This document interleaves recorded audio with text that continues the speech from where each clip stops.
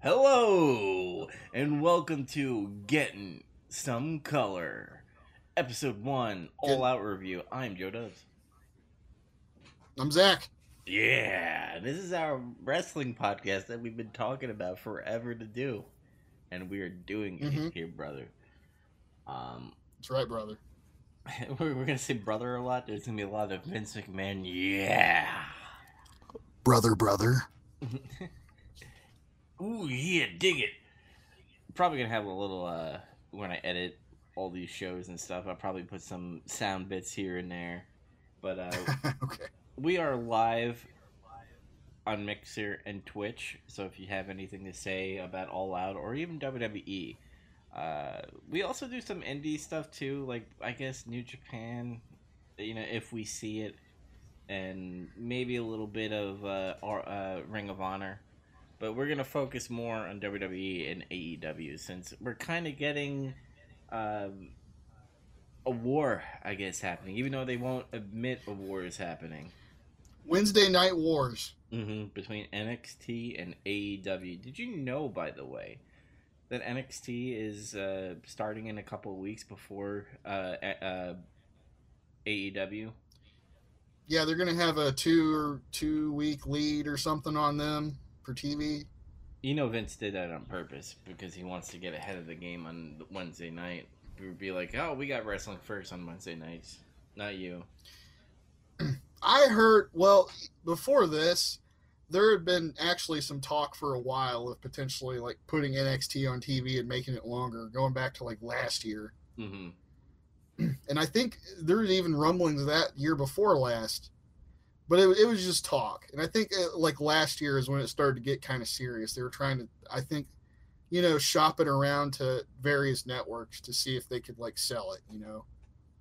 Yeah, and then I think AEW pushed him over the edge, and they were just like, "All right, we're gonna do this since we have competition now."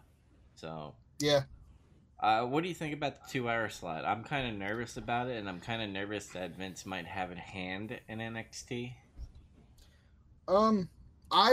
At first it seemed like rumors. Here's the thing about rumors and reports on wrestling news. This is my opinion of that, which is take every single thing you read with a grain of salt. Don't ever just believe that. I mean, if you ever listen to Cornette or Bruce Pritchard and all them stuff, they fucking hate Dave Meltzer. So whenever Dave Meltzer, I mean, sometimes Dave Meltzer gets it right, but he also gets it a lot wrong. I think Dave Meltzer's had a stroke. I think his brain's fried.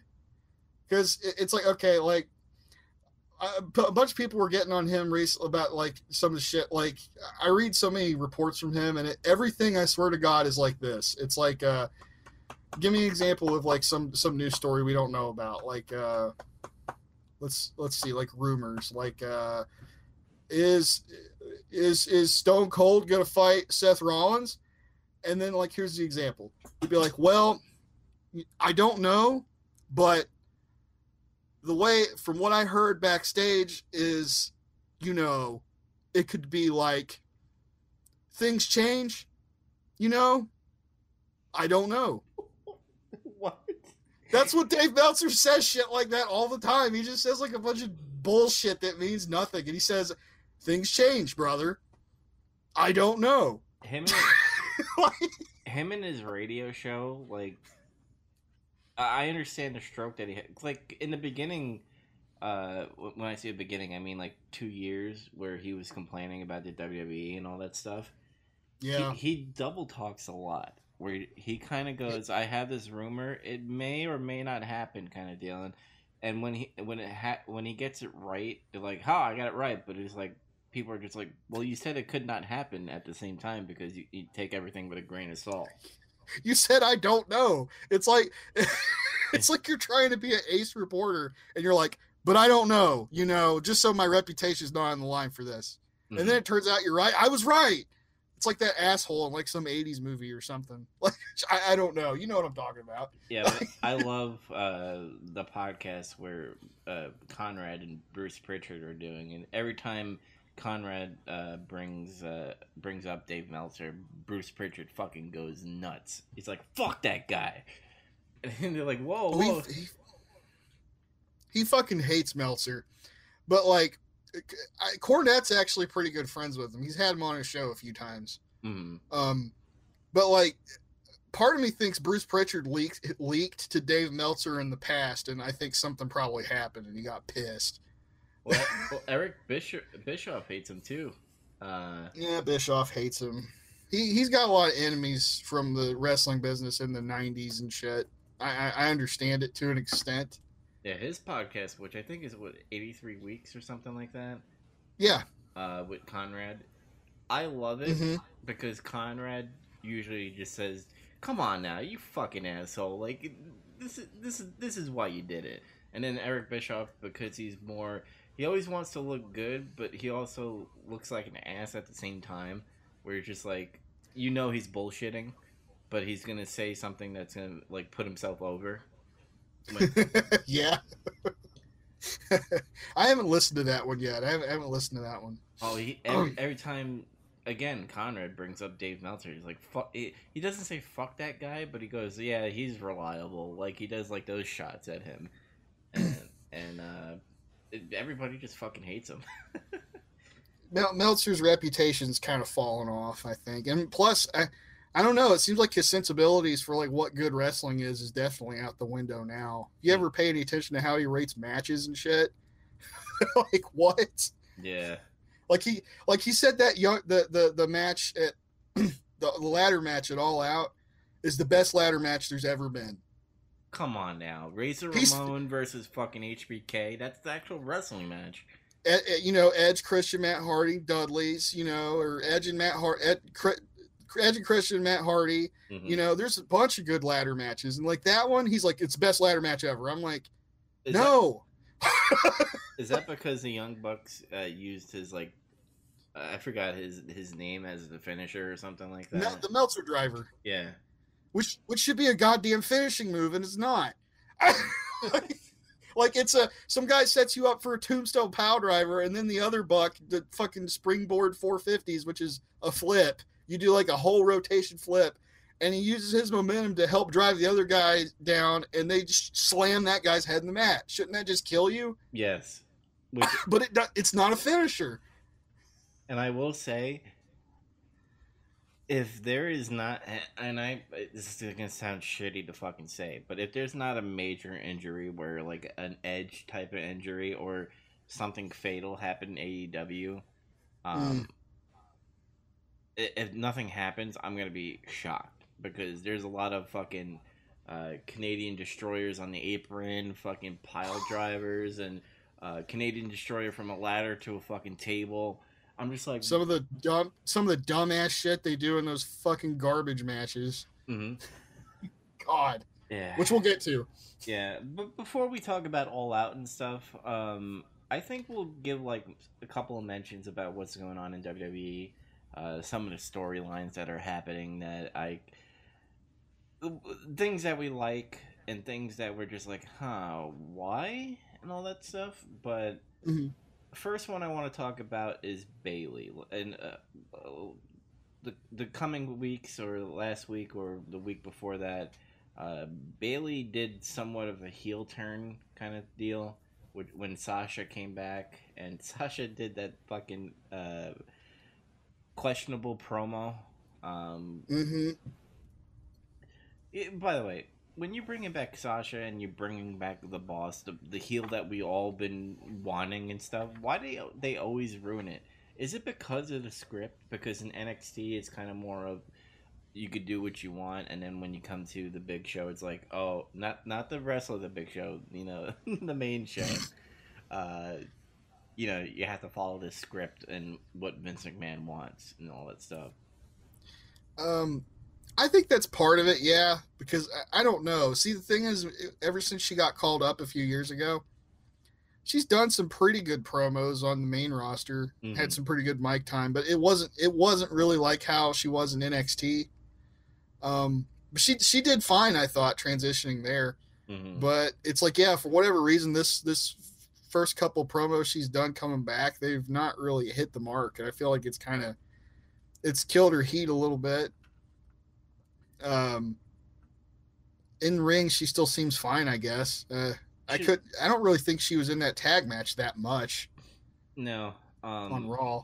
she's a little botchy at times, but lately everybody's been a little botchy. But that comes with the profession, I guess. Everybody fucks up a little bit. Um, Very few people are fucking perfect all the time. yeah, I don't dislike because I kind of want to see where it goes, especially with Bailey kind of being a tweener and not full heel yet. So hopefully she becomes full heel. But Yeah. I'm tired of seeing Sasha and Bailey together. I kind of wish that Bailey was still kind of face, and I guess that's she kind of is still kind of face, but not really. Um, Sasha, on the other hand, I think is really good as a fucking mega heel for whatever brand that she goes on. If she plays that boss character well, Yeah. I don't know the whole like Fruity Loops colors and stuff. I mean, Fruit Loops, not Fruity Loops. Fruity Loops. It's like the great value version. yeah, like all the colors and shit. I'm just like, stop it. That's Bailey. Sasha, just go all black and maybe have your hair colored and stuff. Like she still has that. I'm Sasha. I'm still kind of face kind of attire, and I want that to change. What's your opinion? This whole Bailey story it could be interesting. Mm. Personally, I thought ever since they've called her up, they've not really done right by her. Like they kind of bungled up her call up and her title win, and I think ever since then it's kind of made her damaged goods a little bit as a babyface. Mm-hmm. Like she's never been as over ever since that weird title win that was like not good. It was like one of those really shitty ones. Like who's a good example of that? Like just a real temporary title holder, paper champion type. Doesn't look Natalia? good. Like not like yeah. Maybe a better example would be like Rey Mysterio. Yeah, Like on Rey Mysterio or CM Punk's first world heavyweight title win. Like those. it's like Where it's like they can't get a win. They can't win a match like in a really decisive fashion. And it's just like they're constantly struggling. It's like they're struggling to keep their head above water after winning this title. yeah. Bailey's not good on the mic. She's not good. No, that's always kind of been her weak spot with me. Mm-hmm. And I can't really see her being a heel at all, because they built her up as this like I'm a hugger kind of gimmick thing, and what is it going to be? I'm not going to give you a hug. I think well this is what I was going to get into, which is like I'm okay with right now. I don't think it's playing out that good. It's just kind of meh because Bailey's just meh right now in terms of like interest level. Like in the ring, she's still fine. She's still like one of the better like women wrestlers they have, but it's all like her overness and her character and everything, which is it's damaged. I think what they need to do if they're going to continue with this is actually do a real heel turn and just change her character completely. It needs to change because I don't think she can ever get over like how she was in NXT anymore. I think it's just we're past that point. You want to know how I would change her gimmick? Sure. What's your armchair booker for this one? Oh my god! I know they're. Here we go. I know they're not gonna do this because it's PG, but she takes off that fucking dumb ponytail that she has, and sure she changes her attire and like. She's a badass. She beats up people, kind of like an Alexa Bliss in a way. But she sleeps around with all the guys. She becomes a slut that is like a bully in a way, because that's the polar opposite I could see of a Bailey. Because you would you might be onto something there with that actually. I think because maybe not the slut part, but like. Yeah, because the only reason I put the slut don't even like show them going into the like I don't know, a bedroom, even though they do that with fucking Maverick and Truth with the 24/7 title and all that stuff. But like just see her being with different guys. It'd be like, I'm gonna go hang out with who's a heel? Baron Corbin. There you go, fucking Baron. He was the first guy I thought of for some reason in that situation. Yeah, she just Baron Corbin's riding a fucking motorcycle and like Bailey goes on the back of it, just rides away and stuff. Yeah, just totally dropped the whole hugger thing, and she's like, fuck you, essentially, and just be a heel and quit using that damn belly thing. She needs to come up with a better finisher. Just let her do the elbow drop. That's fine. That's a better finisher than that belly. Yeah, you could do a Bailey to belly bullshit as like a setup, and then do the fucking elbow drop. That was the only other thing about her that kind of bugged me, was I never really liked her finisher that much. I always thought it was kind of meh. And I hate the whole, throw the person into the turnbuckle and then do like the wavy friend thing and whoa, yeah, whoa. That's yeah. Yeah, somebody had a good idea about that one time. Her heel, when she comes out, and then like the tube men inflate, and then they just deflate. It's like, and then she just flips everybody off or something. Fuck you all! Like, I always get annoyed when Byron Saxon goes Bailey buddies, and I'm just like, fuck you, dude. They write him as a total fucking virgin cuck bitch. I'm sorry, I have to use that word, but like. That I wonder if that guy, like, I wonder if he secretly fucking hates that shit. Like, he has to be like so fucking infuriated by that. I was watching before we did the other show. I was watching SmackDown a little bit, and Heavy Machinery was making protein shakes before the fucking I saw that, yeah, before the match, and like the main guy, I forgot his name. Oh yeah, Tucky, get the protein in there, yeah, baby. I thought they were gonna do like a fart scene or like a throw up scene and stuff because they did the proteins before the match, and Graves was actually like, "That's gross, don't have a protein drink before the match." And I was like, "Oh no, they're gonna throw up or something," but they didn't do that. No, it's not SmackDown 2002. They wouldn't do that. Or every fucking Thanksgiving where Titus just throws up turkey on people. Yeah, he throws up, or fucking food fight, or whatever. But where I was going with this with Byron is Tom Phillips was like, "Hey, I know you work out a lot. You like protein shake." I'm like, "God damn, this commentating team sucks."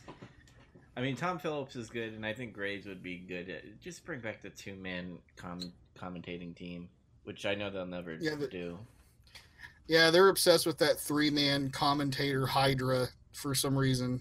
At least it's not 4. Remember when they were doing like 4? My God, I hated that shit. Even AEW. Like, I'm glad they 3-man team. I don't think they should. Like, they should just do 2, but maybe they need 3 because Excalibur is not very good.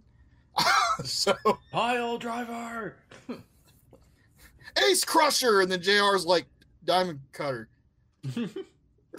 Like, so it's like there's confusion. Wait, what? Which is it? Like, it's funny because there's, and I know we're jumping right now, but he does like indie talk, and then you have JR who does like professional wrestling talk. Yeah, people that shit will understand. Basically, like a blockbuster. Oh, you mean a fall away slam? Yeah, I was like, when the fuck has anybody ever called that a blockbuster? That was the first time I heard that. A blockbuster is the move where you jump off a turnbuckle and grab their neck and you fucking do a neck breaker. That's a blockbuster. Yeah, but whatever. Sorry. Yeah, I know we're going off on a tangent, but the closeout thing with the Bailey thing, I want to see where it goes. I think it's interesting. Maybe it will be good for Bailey, or maybe it'll just be shit. Who knows? Do you got any other stories that you're looking at? Roman Reigns one, not really. I'm tired of the whole who fucking ran me over thing. I think they poorly. I mean, he knows who ran him over now, so there's no confusion anymore. Yeah, it's just poor execution. We're just like the week before they found out that it was Rowan, they got a lookalike that was Rowan and be like, "Hey, we found him." It's like, Yeah, and then it's like, no, it's actually me. It was me, Austin. It was me all along. And then all of a sudden, Rowan wants to be on his own, and he like choke slams Daniel Bryan through the table. So I don't know if Daniel Bryan's gonna be a heel or he's gonna turn face or something, or he's just gonna go away for a while again. I don't know. Yeah, I don't know what they're gonna do with him. One thing I'm interested about is Randy Orton versus Kofi Kingston because there is history behind that. And they've been using it. Yeah, the whole "you're stupid" storyline. Stupid. And if you don't know what that is, like, when was that now? Was that like 10 years ago now? Mm-hmm. Pretty much. Yeah, I think it was. Yeah. Like, Randy Orton and Kofi Kingston worked a feud for a short while. It was kind of like Kofi getting showcased a little bit more to be like upper mid card kind of thing. Mm-hmm. And they were having a match on Raw or something, and Kofi I think he messed up. He wasn't in the right place for something, and it made Randy pissed. And he fucked him up and pushed him and did an RKO, or then after he got up, he audibly yelled loudly, stupid, like at him, and then pinned him. And then it was like, what? Like he looked fucking pissed off just out of nowhere. And that's like not normal for him, because usually Randy Orton's facial expressions are really, depending on how you look at it, emotionless or bland. I think back then he cared about what was happening to his character to the point of be like, I need to look good. You're just fucking, a mid-carder. I'm a fucking main card person or a I almost said Excalibur. High caliber. I thought you were going to say high executioner. Like, what the fuck? But anyway, I feel like that's why he had a lot of emotion during that. Now it's kind of like, hey, I'm old. I just want to get people over, and I want to do my RKO out of nowhere to get me over sometimes. And Randy's chilled out now. He's matured finally. Yeah, so I'm interested in that match. I think they're finally gonna break up the New Day, where either Big E or maybe Xavier Woods is gonna, or maybe both of them are gonna turn on Kofi, because I think if you want to legitimize Kofi in a way, you have them turn on him to the point where he's not part of New. Because I know it's part of New Day's thing where it's like bootios and pancakes and stuff, but when you have your world champion hiding pancakes behind the belt and tossing them into the crowd, I just don't care for that. I think it's stupid, and I don't think it legitimizes the heavyweight championship, even though I know that's part of his character and what they do. But I just think the pancakes is silly. It's silly, but I think they've been his character work besides that's been good lately, because it's kind of like, this is a guy that's been here for like a while now, especially compared to a lot of other people now. Mm-hmm. And like he's a veteran in this company now. He just never really got his break, man. And if you give him the break, look past the stupid incident, and he did it. And he's still doing that thing. He's proving everybody wrong. Every match he has, it's like, could Kofi win? And by God, he won. Like he's actually like a main event babyface that kind of has that intrigue about him still. Can he beat this guy? I don't actually know. Mm-hmm. But that's he's still got that going for him. And I'm still surprised that he's champion. I would have thought that a couple of months back that he would have lost it or something. Yeah, me too. Because he's not really drawing people, in my opinion. I think he's doing good feuds. They're all making sense to the point where I'm interested in looking at it. But I don't think it's, giving a lot of interest. And unfortunately, nobody gives a shit about the Universal title anymore because it doesn't mean anything. Just like most. It's cursed. Yeah, just like most titles. Yeah, but, we'll keep an eye on that. Do they still have the revival with Randy Orton? Is that still a thing? I think they're still like a semi group. I think they should just be a group. I kind of like them together. Yeah, bring the new legacy. That'd be interesting. And one Any thing, other? what's up? I was gonna ask if there's any other stories you were looking at. One more thing, kind of quick and kind of I just don't care about is the feud between Seth Rollins and Braun Strowman. Yeah. I either A, it's gonna end in a DQ, or B, they're gonna put, or actually, there's gonna be three options. A, there's gonna be a DQ. B, Seth Rollins out of nowhere wins it like usual, and C, they finally put the belt on Braun Strowman. I I don't know. I just it's weird, and you killed the club, the original club, by taking the tag titles from them. Yeah. It seemed like things were finally looking up for them, and then like they lost him on a Raw like within what was it, 2 or 3 weeks after they got him. And I was like, what the? No, man. I was looking forward to like kind of keeping track of them on that. Just so they could have that stupid storyline where he's just like, I want to challenge you. And I'm like, okay, you could have done that as a heel. Yeah, or not. I don't even think he just needs to be a heel. I think he just should have been doing the badass shit where he was like a tweener. Mm-hmm. He just fucking destroys whoever gets in his way, and he doesn't give a fuck. That's when he's most over. But I don't know. Looks like Rudolph's gonna beat them. That's my prediction. There will be like some weird miscommunication shit, and then Rudolph will beat them. Who knows? Did you have anything else before we dive into All Out? Yeah, I guess I'll bring up stories I'm looking at, or I really don't want to mention the things I don't like because those things could get numerous. So yeah, we just went through me shit talking Extinction, Resident Evil Extinction. So yeah, well, it's just a WWE like because there's so much TV time and stuff, and you're not gonna like every story, so it's like, yeah, I'm just gonna highlight the ones I'm interested in, mm-hmm. which is yeah, I'm kind of interested in Kofi Orton, like what you were saying. Mm-hmm. I have been interested in seeing what happens with Becky and Sasha because I like Becky, and she drew my interest back to the product back in like last summer when she turned heel. Because she got over like really fucking big when that happened. And so I think she's been doing a good job after they finally split her and Seth back up. And she's doing good again, I think. Seth, I don't know. I think he's damaged goods because it made him look like a total dweeb. That whole storyline made him look like a goober. Burn it down. Burn it down. He's still doing that. And it's like, I don't know. Part of me thinks Braun Strowman should just beat him and just have him start over. Because he's God.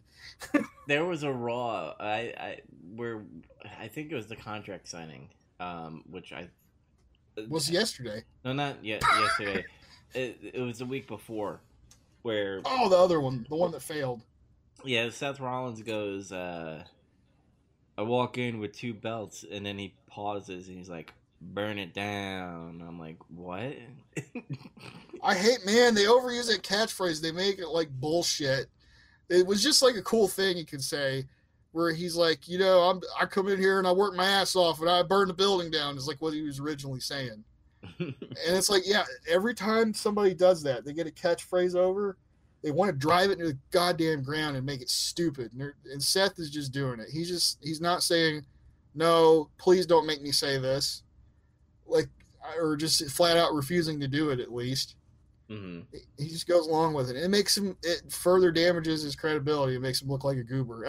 That's all I think about him now. I used to like Seth Rollins. Now I'm like, man, he's such a fucking dweeb. His girlfriend is way cooler than he is. Wow. Now fiance, by the way. Now fiance. Fuck him, by the way. But no. I don't know. Oh, go ahead. No, because I'm gonna go off on, not going off on Becky, but there's a legal issue with Ric Flair, and yeah, because the man thing. Yeah, where it's like apparently I learned he owes a bunch of tax money, and this is just him trying to find a quick payday kind of thing. Uh, I don't really think this is going to go anywhere because it's just saying you're the man is such a ubiquitous term Mm-hmm. phrase that it no. It's like WWE can't sue anybody for saying that they're the man. Like it can't work. And apparently Charlotte Flair is like pissed off at Rick Well, because yeah, yeah, because she's in there, and potentially, like if this gets bad, that could kind of mess with her career a little. I think. mm-hmm. And top that off, like Becky's her friend. They did a bunch of work together, and like it's kind of like you're trying to like fuck with my friend's gimmick. Like, come on, like Imagine because the two of the four horsemen were on AEW, like Ric Flair's like, maybe if I just fucking, burn the WWE bridge, I'll get a job there for to pay off my tax money. they could, I guess. I mean, that's one way to look at it. I didn't think about that. Mm-hmm. But I don't think it's going to go anywhere. And I think, I don't know, they'll work something out. They'll probably, to me, the smart thing to do is to just cut Flair a fucking check and just get him to be quiet. Mm-hmm. Because he deserves it. He's a goddamn legend. He did so much shit for this fucking business. Just give him some money. True. Pay your fucking taxes, Ric Flair. Woo! Woo, brother. Other than that story, like I'm kind of interested to see what happens with King of the Ring. Oh man, I didn't even watch the end of SmackDown, but Well, we couldn't. We were busy. yeah, because I don't know if Gable beat the best in the world, Shane Shane McMahon.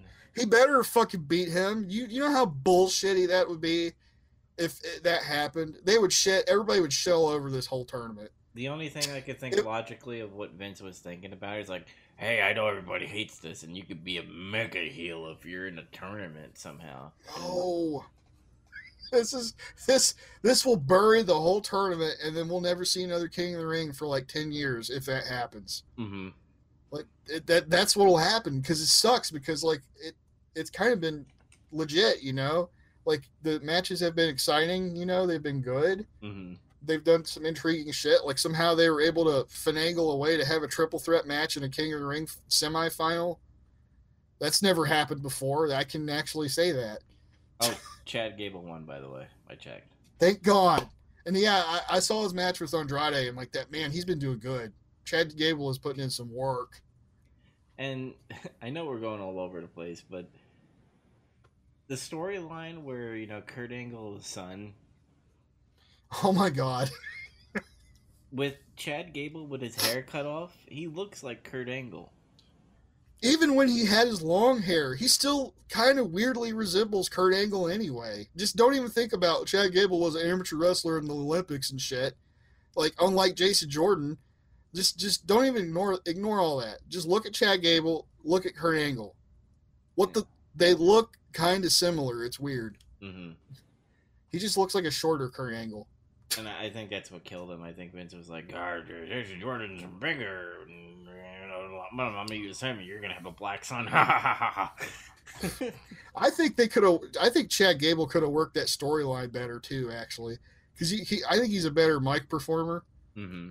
And like, he totally could have done that smarmy bullshit where it's like, dude, my dad just put me in your tag match, Seth. I'm your tag team partner now. And Seth's like, what? And he's like, we're totally going to whip their asses, man. It's going to be great. Like, you see him being like a smarmy little prick. Mm-hmm. Like, he could totally pull it off. But that's not what happened. Whatever. I think they were wanting him to do it, but he refused to do it because he didn't want to be so closely associated with Kurt Angle, which in a way, I suppose I can't blame him. I guess, but you could have got the rub off of that. And I think where you just brought the example of him being like Seth's partner, I could totally see him doing that like wrestling show stuff where you like looks like he's doing a breakdance on top of the body, and then he gets up and he just like tags Seth back in. He's like, "You do the rest of the work. I did my part." It would have been a way better story with him. He would have made it work. Mm-hmm. But yeah, any else you want to bring up? Um, um, um, um. No, that's kind of it for WWE because we're not talking about NXT at all. Mm-hmm. And I'm lost right now on NXT anyway. I kind of took a little hiatus, not because I was mad or I was bored. I just lost touch. Oh, one thing I want to bring up about NXT. Apparently, there is no takeover during Royal Rumble. So there's a lot of rumors that they're going to be defending the titles and also be in the Royal Rumble for the pay per view NXT, since they're going to be like a brand that's live on TV now. I could actually, yeah, if I were them, I would integrate the NXT roster into the big four pay per views. Mm-hmm. Survivor Series, which could happen. Yeah. Royal Rumble, WrestleMania, SummerSlam. That's just going to be a lot of fucking wrestling. Well, they don't need to make it 5 hour shows. I don't want that either. Survivor Series. Fuck. I'm tired of this 5-7 hour show shit. Stop. Mm-hmm.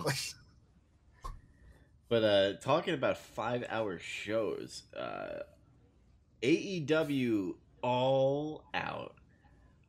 One thing I want to bring up one thing I want to bring up before we start diving into the card and stuff is that I was listening to Cornette, and obviously he does have a lot of negative things to say, but it also has some positive things to say.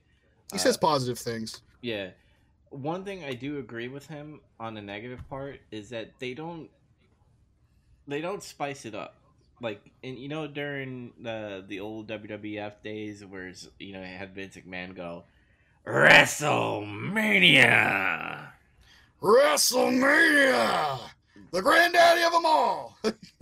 Yeah, they don't do that in All Out. They just go, "Oh, this is a show. Welcome to All Out." I'm just like, that's it. You're not gonna fucking Look at this capacity crowd. It shows like a crowd shot, Mm-hmm. and they're all freaking out. Yeah, they don't do that.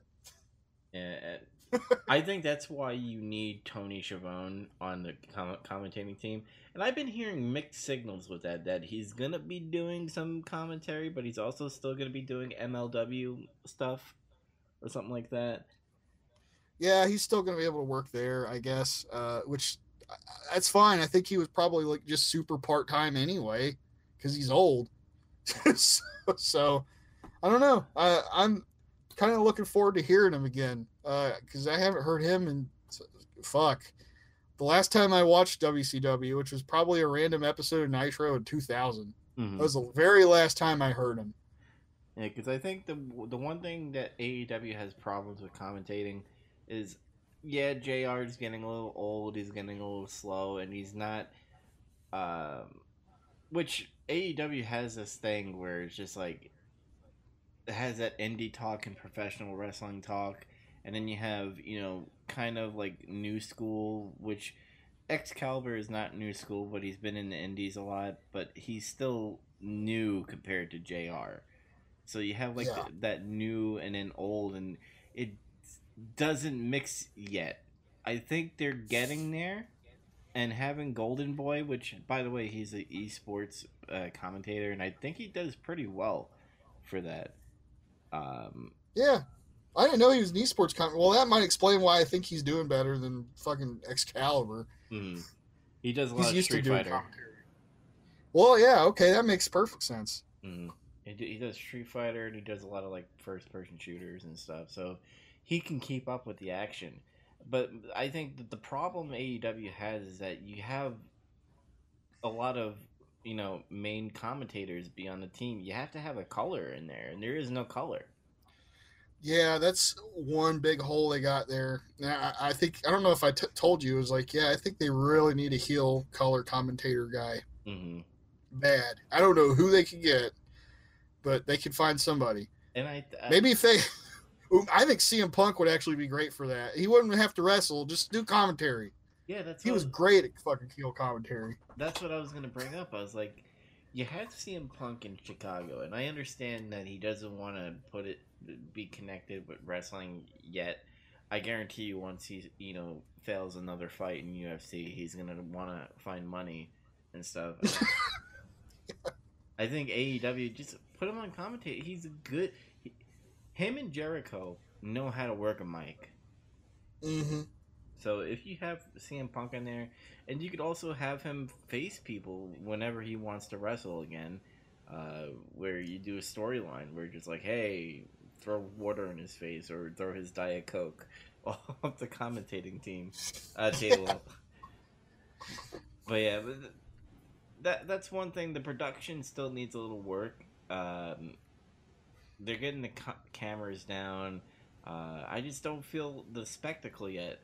I felt it in All In, and I felt it in Double or Nothing. But like the latest pay per views of Fighter Fest and All Out, it just felt flat on that end. But not the wrestling part. So are we're just kind of talking about general show notes right now, right? Yeah, I mean we could talk about buy-in. You're the one that you're the one that watched it. I didn't watch it because I was at work that day. Yeah. Well, I figure we could do like some overall. Well, let's see. Let's do that later if we got more. Let's try to get through it. Mm-hmm. So, yeah, the buy-in. I watched the main show first. I obtained it somehow. Don't ask how. And I forgot that the buy-in's always separate and it's free and it's on YouTube and you can just watch it whenever, which is kind of cool actually. Mm-hmm. So I was like, okay, I watched the main show and then I went back to watch the buy-in. So you got the Women's Casino Battle Royale, which they had a men's one, I think, at the whatever the last couple shows were. Yeah. This is the first show I've watched. Yeah, Hangman Page won that, so that's how he got a title shot with Jericho. This Battle Royal, this is weird. Like they do it really odd. Like the rules of it. It's like, I guess people draw cards in a suite and then they come out in groups. Mm-hmm. I think what's really weird is that they don't show, like, you know how Royal Rumble, they have like a counter and everything. They only have a counter, like, I think on certain areas or when there's about to be a batch of people. I think the production should be, they look at the Titantron and then whatever cards they draw, their pictures on that and stuff. And I think that would, oh yeah, that's actually a good idea actually. Yeah, I think that would give more of a visual sense to it, to the people in the arena and people on TV, because every time they come out of batch, I'm like, who the fuck is that? Yeah, I was gonna say I didn't know who 60% of these people were that came out, which I thought I thought it would be more than that, but no, they actually had a few. If you're a decent wrestling fan, you know, like you partake in a decent amount of wrestling, you know who some of these people are. Mm-hmm. Jazz, yeah, and you had Awesome Kong and some other people. But yeah, that was one of my notes. Was like I understand why they're doing it this way, because you can't just rip off the Royal Rumble. You'll get fucking sued. Mm-hmm. So, like, they have to do something else, and I don't like it when WWE does battle royals on TV, and it's just like a bunch of fucking losers are standing in the ring all at once. Mm-hmm. Or like, you know, something like that. That sucks. It makes everybody just look like shitty. Mm-hmm. But so they had to figure out their own way, and I guess this is fine. But yeah, that was my biggest issue. Was like, there's no build up to this. I can't tell who's coming out. So maybe they should listen to our podcast and listen to your idea, because I actually think that's a really good idea. Mm-hmm. And what's interesting is that in All In, the first pay-per-view, that wasn't an AEW pay-per-view. It was kind of like a mixture of Ring of Honor and all indie stuff and Cody and the Bucks and all that. They had an over-the-budget battle royale. Yeah. Which pretty much all the excess people that they couldn't put on a card, they just put in a battle royale. And that's what I feel with the... what I like they did lately with the Casino Battle Royale is they kind of have a meaning to it, where you could possibly gamble and win to get a shot at the title or whatever, you know, tournament thing they're having. I think I think that's a positive. I just think it's really confusing, and I give them E for effort for being different than what WWE would do, and that's a Royal Rumble. Oh, hey, you said something good that made me have a kind of, I think it's a good idea anyway. You said gamble. Mm-hmm. because they have AEW has this whole motif about gambling in Vegas and shit. It's kind of cool. Mm-hmm. Um, but that would be a really good idea for this casino battle royale thing. Is that if the wrestlers actually were gambling something to be in this battle royal, Mm-hmm. which is I don't know what you can make it because they're trying to claim like we're keeping tracks of win and losses. It matters here, and yeah, when people come out, they show their win loss record and they do talk about it. Mm. I don't know what the solution is, but I feel like if a wrestler wants to be at a battle royal to get a shot, then they have to give something up. Like maybe they get in the battle royal, and if they fucking get thrown out, they don't get booked for 2 weeks. Yeah, that would be good, and I think you could use the battle royale where you can legitimize it in a way where, in a sense, you could have like a gauntlet match where the champion is like, "Hey, I'm sick and tired of all you, women's division or men's division coming after my, beating me up for my belt and stuff.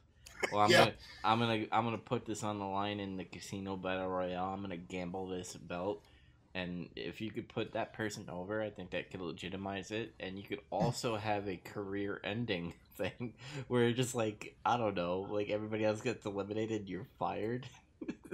like like it's or like it's tryouts kind of way. Like we signed all these people to a week deal, like a 1 week deal, so that they could see how they do, and if they don't want you, obviously your deal is done. But in reality, you're getting fired because it would be pretty cool if somehow I'm trying to think of an indie wrestler.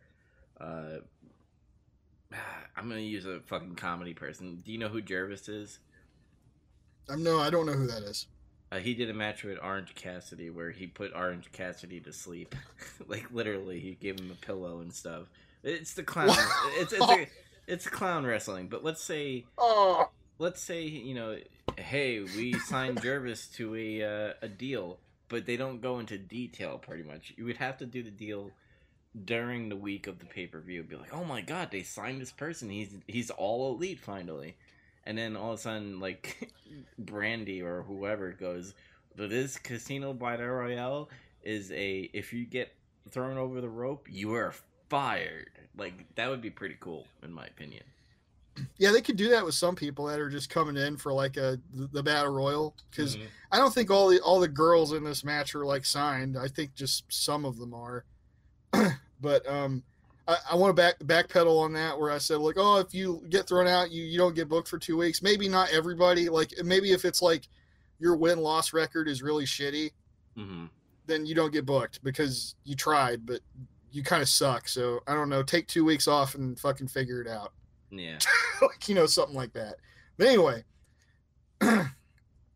yeah, the way it was presented, I couldn't really tell who some of these people were coming out already. Like I know who Dr. Britt Baker is because how do you forget a name like that? But she's also like good. And who else did I recognize? Shaza McKenzie. I was like, oh yeah, I think she was in a Mae Young Classic and she lost. Like I remembered who that was. I'm reading a list right now. Penelope Ford. She used to be Jelly Janela's.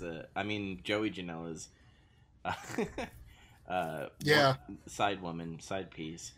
side piece. She's probably. I think she's a better wrestler than he is by far. Mm-hmm. So, whatever. She split off from him, but yeah. Tennille Dashwood popped in. Emma used to be known as Emma. Mm-hmm. That was cool. Awesome Kong. Brandy Rhodes was in there for a minute with Awesome Kong. Apparently, they have a thing going on where they're like, she's Awesome Kong is her muscle or something. Yeah, because last, I think it was Fighter Fest. Brandy Rhodes faced somebody. I forgot who it was, but Allie. yeah, she had like a storyline where Brandy Rhodes is like, "I need to win this," and she like cried and stuff because she never. I guess this was her first wrestling match. Like They never. She wanted to wrestle in WWE, and they just wouldn't let her. I think. Mm-hmm. Yeah. And she was just like okay, and then Awesome Kong had to cover up her sloppiness, which is kind of like how HBK in the beginning was, and when they put Diesel and stuff. But I'm not saying HBK is a bad wrestler. It's just that they had to have a big person, like a bodyguard type of Yeah, person. Awesome Kong is Brandy's Diesel, Yeah. So that's and she's great at that. mm-hmm. But I kind of like them doing their thing. Like that's kind of cool. So I look forward to seeing them. Brandy's. I've seen some of her interviews too backstage, and she's doing that really good condescending shit. Mm-hmm. Where she's like I think somebody's like they interviewed her. It's like, do you have a problem with me wrestling? And then she's like, well, no. And she's like, well, good. And, and just keeps going. I'm like, oh, I like this. She's got a little bit of attitude. Okay. Yeah, but AEW does this confusing thing where you go, oh, she's being a heel, and oh, MJF is doing this heel promo, and then all of a sudden, like they're teaming up, or they're being kind of face-ish to the faces, and I'm just like, is there a bad guy, good guy thing? I understand it trying to be like a sports kind of thing, but like yeah, I see what you're saying. I have a problem with that. That was one of my general notes about the show, and I guess we can just bring it up now, which is they don't have a lot of clearly defined heels, and that's kind of annoying. Mm-hmm. And I think they need some. Like, there's a few people I can tell, oh, they're definitely heel. Like some of the guys in the tag match I'm going to talk about here in a minute. Pac is a fucking heel. Mm-hmm. And then MJF is obviously a heel. I think they're doing a thing with him. I think it's going to be a storyline. And then Shawn Spears is obviously heel. Mm-hmm. Jericho. Heel, yeah. Heel. Mega That's heel. it, though. But, the thing with, I think there's some gray area you can have with, like, female performers in that, where it's like, everybody has that guy who's like, they like that guy, but his girlfriend's like a fucking bitch, and you don't like her or something. So it could be like, maybe Brandy can just be a heel, and then it's okay. That's fine. Kind of like when they had Daniel Bryan be like a face, and then like the Bella Twins were like heels and shit. And... Yeah, because like they have their own separate career from them, Mm-hmm. I guess so. So I think that can work. Like that's not really an issue. It's just guys trying to act like I'm your friend, brother. Yeah, they're clearly not. But one thing I want to one thing I want to bring up is, did this Casino Battle Royale have any like too much gimmicky comedy shit? Because in the men's one, where Hangman Page, they had a guy with no legs. What? Yeah, they had Orange Cassidy, and then they had some other wacky, like, hokey bullshit. Wasn't the librarians in there, and he almost got thrown out, and then they had him walk over books or some shit to get back in? Something like that, yeah. God, I heard about that. I'm like, fuck. But was this gimmicky at all? No, not really, actually. There was just a couple of dumb moments. It was just dumb indie shit, though. Nothing, like, really offensive like that. Mm-hmm. Like, otherwise, it was played pretty straight. And I was trying to think of who else came out that was cool. Like, ODB came out. And I was like, oh! Like, okay, and she came out with Jazz. And then, like, I was like, oh, shit, Jazz! Like, I didn't expect that. Yeah, Jazz is fucking old. Yeah, but whatever. She's good. I don't care. If they want to sign her, she could just be like that old, tough fucking bitch or some shit. She just beats the shit out of little girls. Like, fine. Bring the nation to the female form in fucking AEW. There you go. You could. But then there was, like, some other stuff that, like, Teal Piper came out, who I didn't realize this, but Roddy Piper's daughter is just now getting into wrestling. Oh, sweet. And she was in this battle royal, but I couldn't tell, and I didn't know it was her because of how the production is and how little she was in the match. And I don't think she actually got eliminated. They had this weird spot where it's like somebody dumped her through the middle, and then even the fucking commentary were confused about whether or not she was still in the match. And then she just never got back in the match. And I was like, okay, I guess they fucked that up, and she's just out. Whatever. Well, at least Teal Piper is like, she's being on her own gimmick and not like she's not being Ronda Rousey, sort of say, kind of thing. Not plundering a gimmick when she's not even fucking related. Yeah. You know, I don't like that. That's weird as shit to me. I'm like, at least that's like her fucking dad, you know? And she actually did a few things like he did, and it got a pop out of me. Like she did the thing. Remember how Roddy Piper would poke people in the eyes and shit? Mm-hmm. She fucking did that shit. That's fucking awesome. I was like, she like poked somebody in the eye like how he would, and then put him in a sleeper. And I was like, yes. Fuck yeah. I was like, I like her already. Hopefully, I think AEW did sign her. By the way, I think that's an actual thing. Well, that's good. Cool. I'll look for it. I don't know if she's any good yet or not. Like she could be pretty green, but like it's okay. I'm interested in seeing her because of who she is. Mm-hmm. I think the big get here was like Mercedes Martinez. She came out as like the Joker. Yeah. And like she came in and cleaned house and it was cool. And then she just got thrown out. And I was like, what? Was she like, thrown up at Nyla? I think. I can't really remember who threw her out now. There was also a weird spot in this match. Do you know who B. Priestley is? Yeah. Okay, yeah. Like her, Sadie Gibbs, who I think was also in a Mae Young Classic recently, she went to press slam her, and she did it, and then B no-sold that press slam and just threw her out of the ring.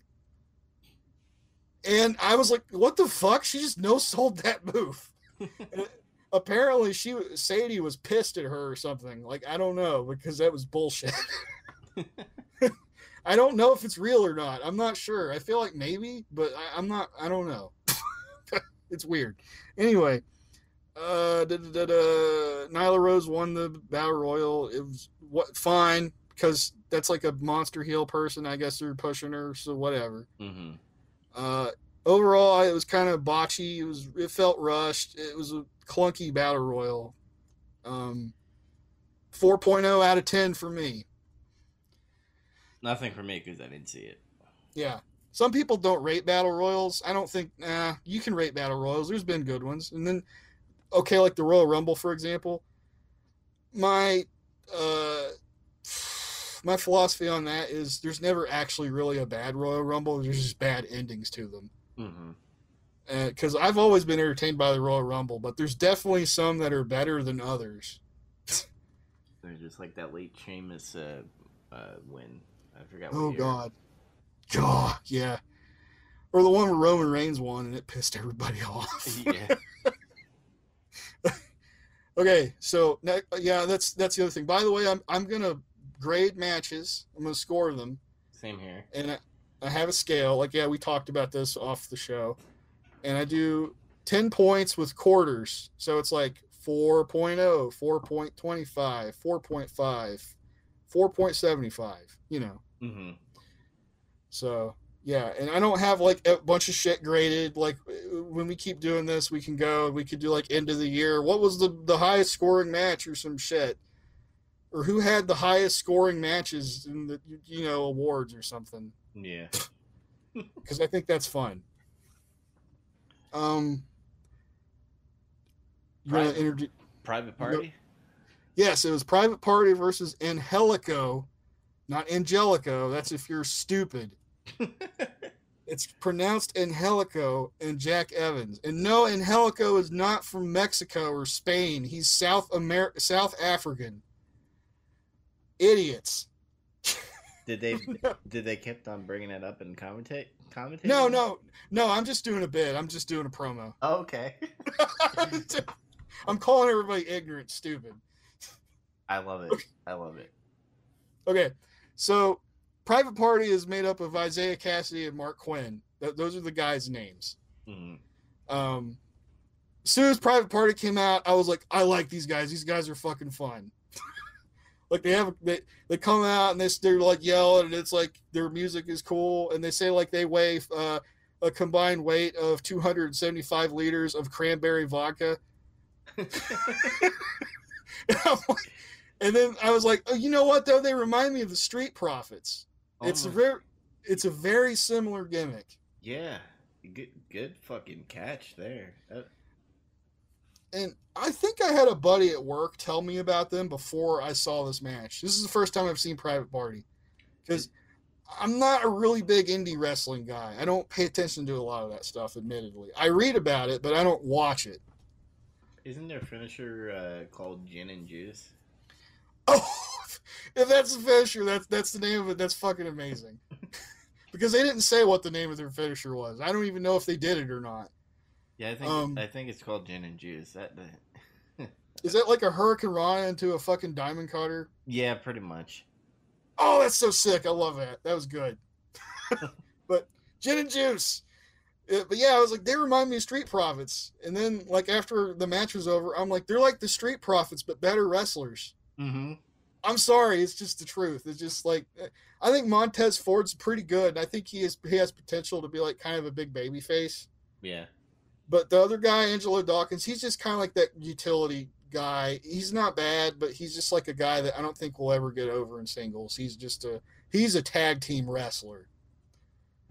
There's nothing wrong with that. And people need to quit doing this shit where they want to break teams up just for the sake of it. Some guys just should be in tag teams because that's just how they work. Yeah, I mean, that's what I like about AEW is that they're focusing on tag team wrestling. And they're not going to be like, oh, we need to break. I mean, eventually they might, just so they could be like, wow. Kind of like HBK and, I almost said Joey Janela. Oh my God, that's terrible. God! Don't ever mention them in the same breath. Who's the fuck? Oh, Jannetty. And Marty Jannetty. Yeah, when the Rockers. Yeah, when the HBK turned on him, like, that was a big thing. That was a huge deal. Yeah. I mean, maybe if the Young Bucks... I mean, don't copy it. Jesus Christ. Don't be like, we're at a barber shop and stuff. They set up a barber shop and all this shit. They copy it verbatim. Oh, my God. Yeah, but, breaking up the Young Bucks, I mean, that would be, surprising because, A, they're brothers, and B, they've been doing tag teams for a long time. So, I mean, obviously, you could do it here and there, but... You have to have a tag division. Tag team wrestling is fucking fun when you have good teams. Tag team matches in wrestling can be sometimes the most fun of a show. Mm-hmm. You can get like a ton of heat in a tag match. It's like crazy. Yeah. But anyways, let's see. Angelico and Jack Evans came out and they dress like a team. It's just they don't have a team name, and I feel like they should. It's just they have matching gear and everything. Maybe they're gonna be a team in the future. I've never seen these guys or heard of them, but Jack Evans is a good wrestler from what I can tell. He kind of reminds me of Pac, where he's like a smaller, compact guy, but he's like really muscular, and he's super agile. I'd actually really like to see a match with Jack Evans and Pac, the Bastard. That's the best nickname ever. The Bastard. You think that's going to go well on weekly TV? It should. It better. You better call him you could bleep it out. What the fuck are they calling him? Like, why do they keep bleeping it out when they say the Pac? No. Oh man, I hope they do that. I mean, I think you can say bastard on cable television. I don't think that's really a bad word. I don't know what rating they're going with yet. Like, you can call people bastard and bitch on PG on USA. Okay. Yeah, so the bastard. So I think they're just going to call him the Bastard. Anyway, Jack Evans is good. Angelico looks weird. He's, like, really tall and lanky. And I swear to God, he dresses like a fucking motocross racer. Like, he's got, like, long pants, and he wears, like, one of those, like, fucking Under Armour long sleeve shirts that's, like, skin tight. Mm-hmm. But it's like lime green. It's like neon green and yellow, and he wears motocross gloves. And I'm like, what the fuck is this guy's deal? Does he just have like a shitty body or something? Probably. Like I guess he just covers it up, but whatever. But this guy knows how to do good chain wrestling. I took note of that in Helico. And then Isaiah Cassidy, the dude in Private Party, it looks like he wears like a fucking basketball jersey and shorts. And that guy's fun to watch. And they have colorful attire, right? Private Party? Private Party was wearing fucking Orlando Magic colors. Oh shit. They were sporting Orlando Magic. It was like that blue, black, and white. There you go. Yeah, I thought it was cool. Mark Quinn is good too, and I like that he tried to wrestle with his sunglasses on, but he wasn't like Orange Cassidy. It was just like, oh, I got my hands in the pockets, and I don't give a fuck about anything. Like he was actually doing wrestling with his sunglasses on, like he does. It's just eventually they fell off, and then he was like, "Oh fuck, you fucked up." Kind of like in Terminator when punches Arnold in the face and his like sunglasses get fucking broken and he gets pissed off. Something like that. But yeah, like if you've not seen a lot of Jack Evans too, go back and watch this match. He does some crazy shit. That guy is fast and he's got really good balance. Fuck, like I just really like this match. And I like the ending. The finishing sequence was like fucking sick. The gin and juice, that's what it's called. Yeah. There were several moments when I watched this match where I was like, oh shit! Oh, like I popped like several times. And just because it was a lot of shit that I'd never seen before. AEW matches have a thing, and sometimes NXT they do that where I'm just like, oh yeah, fucking cool and stuff. Like AEW has that too, and I think that's the reason why they're facing each other on Wednesday nights, because they're similar in pace compared to the main show. Yeah, I think that's why WWE positioned NXT to compete, is because that's the most similar show they have. Because Raw and SmackDown aren't going to be like AEW. Even when SmackDown moves to Fox and supposedly it's supposed to be more sports-like, I still don't think it's going to be like what they're doing. Mm-hmm. It's going to be different. I don't know how. I'm looking forward to that, but we'll see. Anyway, I give this match 8.0 out of 10. Great. Nice. So we went from a low to a high. 4 to an 8. And it's like, don't get me wrong, my scale is legit. It's not like how, fucking video game journalists do, where it's like anything lower than 8 is bullshit. Don't pay attention to it. Mm-hmm. If it's a 5, that means it was average. It's whatever. It wasn't bad, but it wasn't good either. It was just kind of there. Mm-hmm. So there. SoCal uncensored versus that's what it says here. You're just like SoCal uncensored. Versus Luchasaurus, Jungle Boy, and Marco Stunt. Apparently, they were calling him the Jurassic Express. That's what they kept on saying in the match. And I kept hearing them say a boy and another boy and his dinosaur.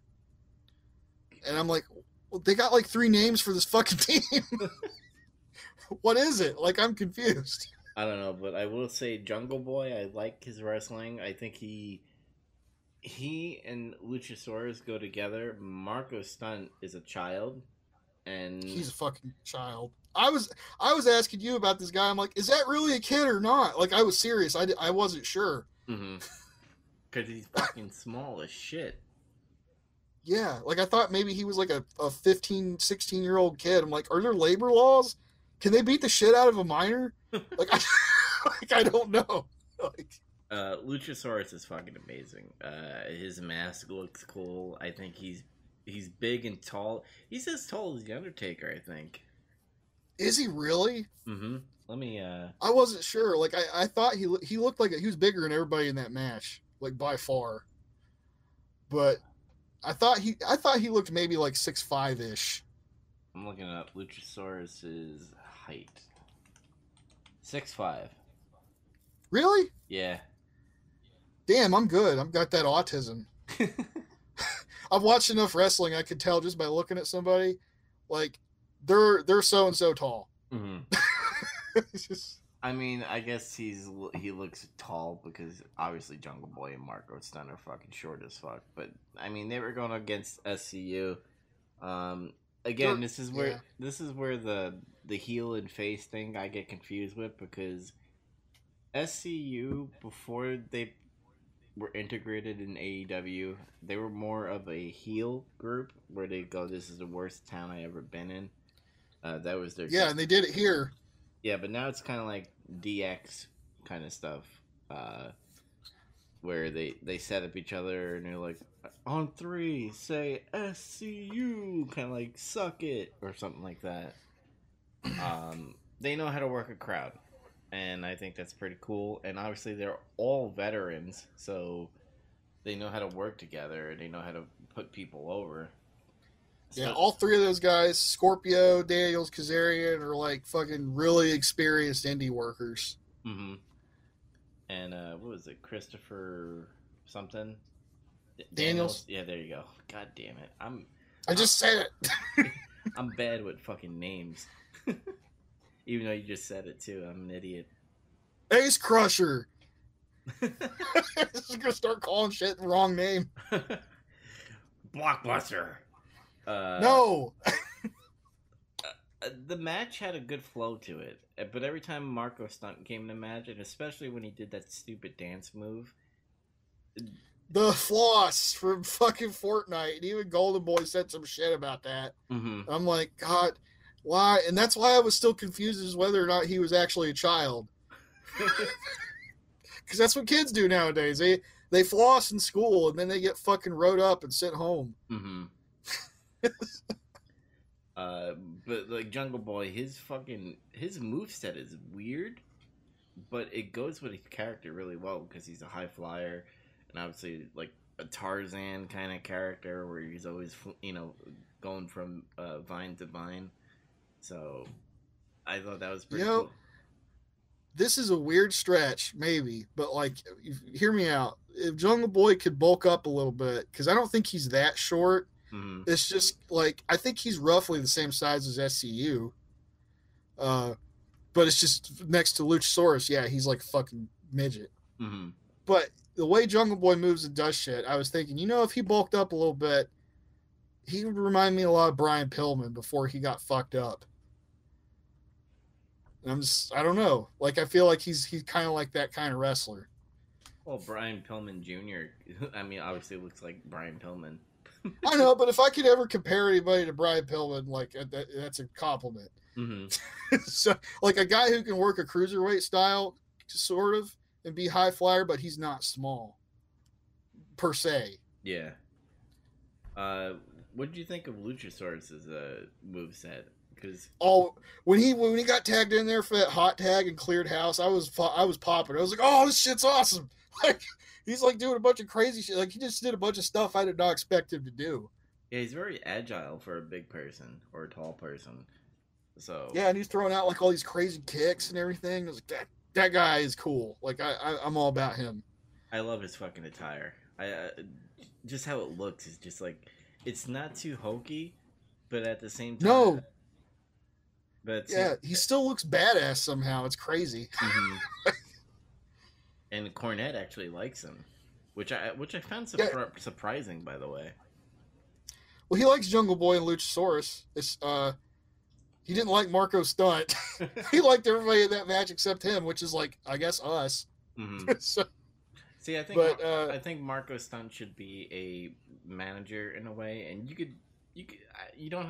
I mean, it could be hokey if you think it's hokey, but imagine Marco Stunt in like archaeologist gear, pretty much like an outfit, because boy in the dinosaur kind of thing. You mean like the guy that used to be the manager for like oh god, Kamala. I'm blanking. Kamala, yeah. Yeah. Something like that. I can't remember that guy's name. Me either. I don't. He looked like a beekeeper. It was weird. Yeah, because of the fucking the door on the mask and stuff, the hat, whatever. But I agree. I felt like what they were trying to do with him was like trying to make him like Spike Dudley in this match. Mm-hmm. And it doesn't work just because he's so small. Yeah, it just doesn't make any sense because he's not good. How could a guy who's shorter than Alexa Bliss do offense to like grown men, and they take it? I don't know. You would have to make him a comedy, but if they're throwing names at commentary, I think he's going to be with that team, and that's sad, in my opinion. It's going to drag him down. Like, if he's just their mascot or something, and like sometimes he can like do a little spot, Mm-hmm. Fine, that's fine. Don't put him in matches though. It just fucking cheapens everything. Obviously SoCal SCU did amazing. I got confused at the end because I thought SCU was going to be a mega heel stable kind of thing where they just start beating up Luchasaurus and Jungle Boy and Marco Stunt, but they kind of did like a respect kind of thing, and I was like, okay, I guess. Yeah, I thought that was really weird too because they came out as a heel team and then said this town sucks, but for some reason Chicago agreed that they sucked. So I'm like, okay, maybe they're just like, okay, then here we go. Like they didn't expect that, but then they were like showing sportsmanship, and I thought all these three dudes acted like they were hot shit and they were better than everybody. That's the impression I got. And I think it would have made him like super heel because you're beating up fucking children and a dinosaur. Yeah, he's like fuck this kid, and they punt him out or something. I don't know. Yeah, but I love their finisher. By the way, I think it looks badass when they do their team. I forgot what it was, but they put it like on the back and they do like a pile driver from the ass. Oh yeah, that was kind of crazy. Mm-hmm. But I really enjoyed it. It had a good flow. I give this a 7.0 out of 10. What'd you give it? I gave it a 6.5 out of 10. Ooh, we're pretty close. We're close. It's just Marco brought it down. Like I put a little note in here where that if Marco Stunt was not in the match and he was just ringside, and like maybe Daniels is ringside too because he's old. Mm-hmm. I think Daniels is about 50 at this point. He doesn't look like it. It's weird. But if they were just ringside and they were just doing like shenanigans, like maybe Marco Stunt fucks with Daniels or Daniels fucking destroys him because it's like a grown man throwing a child. Like that would have been the match would have been better to me. Mm-hmm. All right. Pac the Bastard versus Kenny Omega. Or Kenny Olivier if you're a Cult of Cornette member. Mm-hmm. One thing I want to bring up with Kenny Omega is, and pardon, this is not going to be PC friendly, but why do you have a gay entrance? I didn't expect you to say it like that. Just him walking around in Tokyo? Like, what is the deal with that? With a fucking backpack? Dude, I put the same thing. Not like how you said it, but but I put a note saying, like, what the hell is with Kenny Omega's Titantron? It's weird. Mm-hmm. Because he's just like, he's walking in Tokyo. He has a backpack. He looks forlorn or something. I guess he really didn't want to leave Japan, and here he is. And it kind of foreshadows a little bit of where he might end up if he keeps on losing. Because I feel like Kenny Omega has a ego, and if he's not like the top guy or something, that he'll be like, you know what? Well, I'm gonna take my talents to fucking New Japan again, and I'm gonna be a champion again. Because Pac did amazing in this match. Pac was fucking incredible. Yeah, Kenny Omega just felt flat, and he did same moves over and over. Like, how many V triggers were there? Were there like 20? Oh, God damn. I think it was like 10 or something, which it was just that he tried it so many times in such a short amount of time that you would think that. But, full disclosure, I've always been a huge fan of Pac or Neville or whatever you want to call him. Mm-hmm. I really loved him when I saw him in NXT. Like, I was like, that guy is the shit. I don't care if he's like 5'8". He is 0% body fat, and he can like deadlift guys twice his size. Fucking push that guy. The Red Hour is called the Black Hour now, right? Yeah, and he still does like the Rings of Saturn thing too. He still does that. Dude, I know I'm jumping to the end, but that fucking stretch that he did at the end with that, what a finisher, dude. Oh, that was great. It came out of nowhere. I'll give Kenny props. Like, he sold it well, and he just died. And it was just like, yes, that was totally unexpected. And the crowd didn't expect it either. They had a bunch of shocked Undertaker looks. Oh no, like, because I think Kenny's on the losing record. I think he's 0-2 now. Yeah, that was the story they were trying to push. It's like Kenny's lost a bunch of matches, and they said some shit like he left his wrestling heart in Japan. And I That, was like, that sounds so fucking gay when you put it like that. I'm sorry. yeah, I mean, because obviously when you have a gay fucking entrance,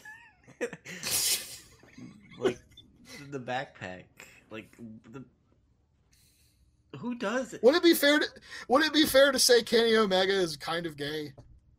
Yeah, but here's the deal, and we're gonna talk about this because it's gonna be one of the matches. But like the best friends Titantron, I get that because I've seen that gimmick and stuff in New Japan. Like I understand that they kind of are bromancing, like It's a bromance. them holding hands.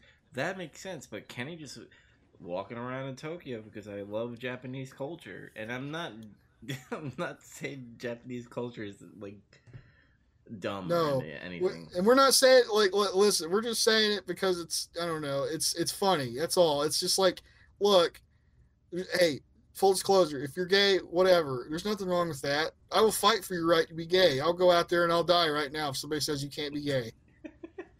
It's like I'm serious, but like no, it's just he acts like he's all showy and shit, Mm-hmm. and it's like like he does all these like flourishes and fucking shit, like he's a fencer or a fucking anime character, and it's just weird, and there's no other word for it. It's just kind of gay. Yeah, his personality in the ring is very Japan like, which I guess goes with his Titantron. I think you told me he was the one that runs the women's division, and the women's division has a lot of Japanese wrestlers on there because of him. That's okay because hey, it's like I said, you can't be a wrestler in Japan, like natively Japan, Mm-hmm. and be bad. It's just not possible. I've yet to see it, but like I don't. I think they should be wary of maybe filling their roster up with too many Japanese women wrestlers because it's just because I don't think too many people will know who they are. And it won't go well on American TV. So Yeah, and the other thing is you can't talk. Like almost none of them can talk. Probably, I doubt it. So I think yeah, Michael Nakazawa. That was a pretty good gimmick that they had going on. I don't know if I didn't see that. in the Young Bucks, Cody and Kenny's little YouTube channel, Be the Elite stuff. One of the one of the Young Bucks is like, we signed Nakazawa, and he like kept on saying it. You need to watch it. It's a long story. Okay. Let's see. Yeah, how he runs the ropes, Kenny, where he just does that point, and he like exaggerates that he's gonna come at you with a V trigger. Is very weird. It's really annoying. It drives me up the wall. Like I was telling one of my friends about this show, and I told him I have never complained about how somebody runs the ropes. Like in all my years of watching wrestling, which has been I don't know, like 27, I guess. Like I have never said that guy runs the ropes weird. It pisses me off.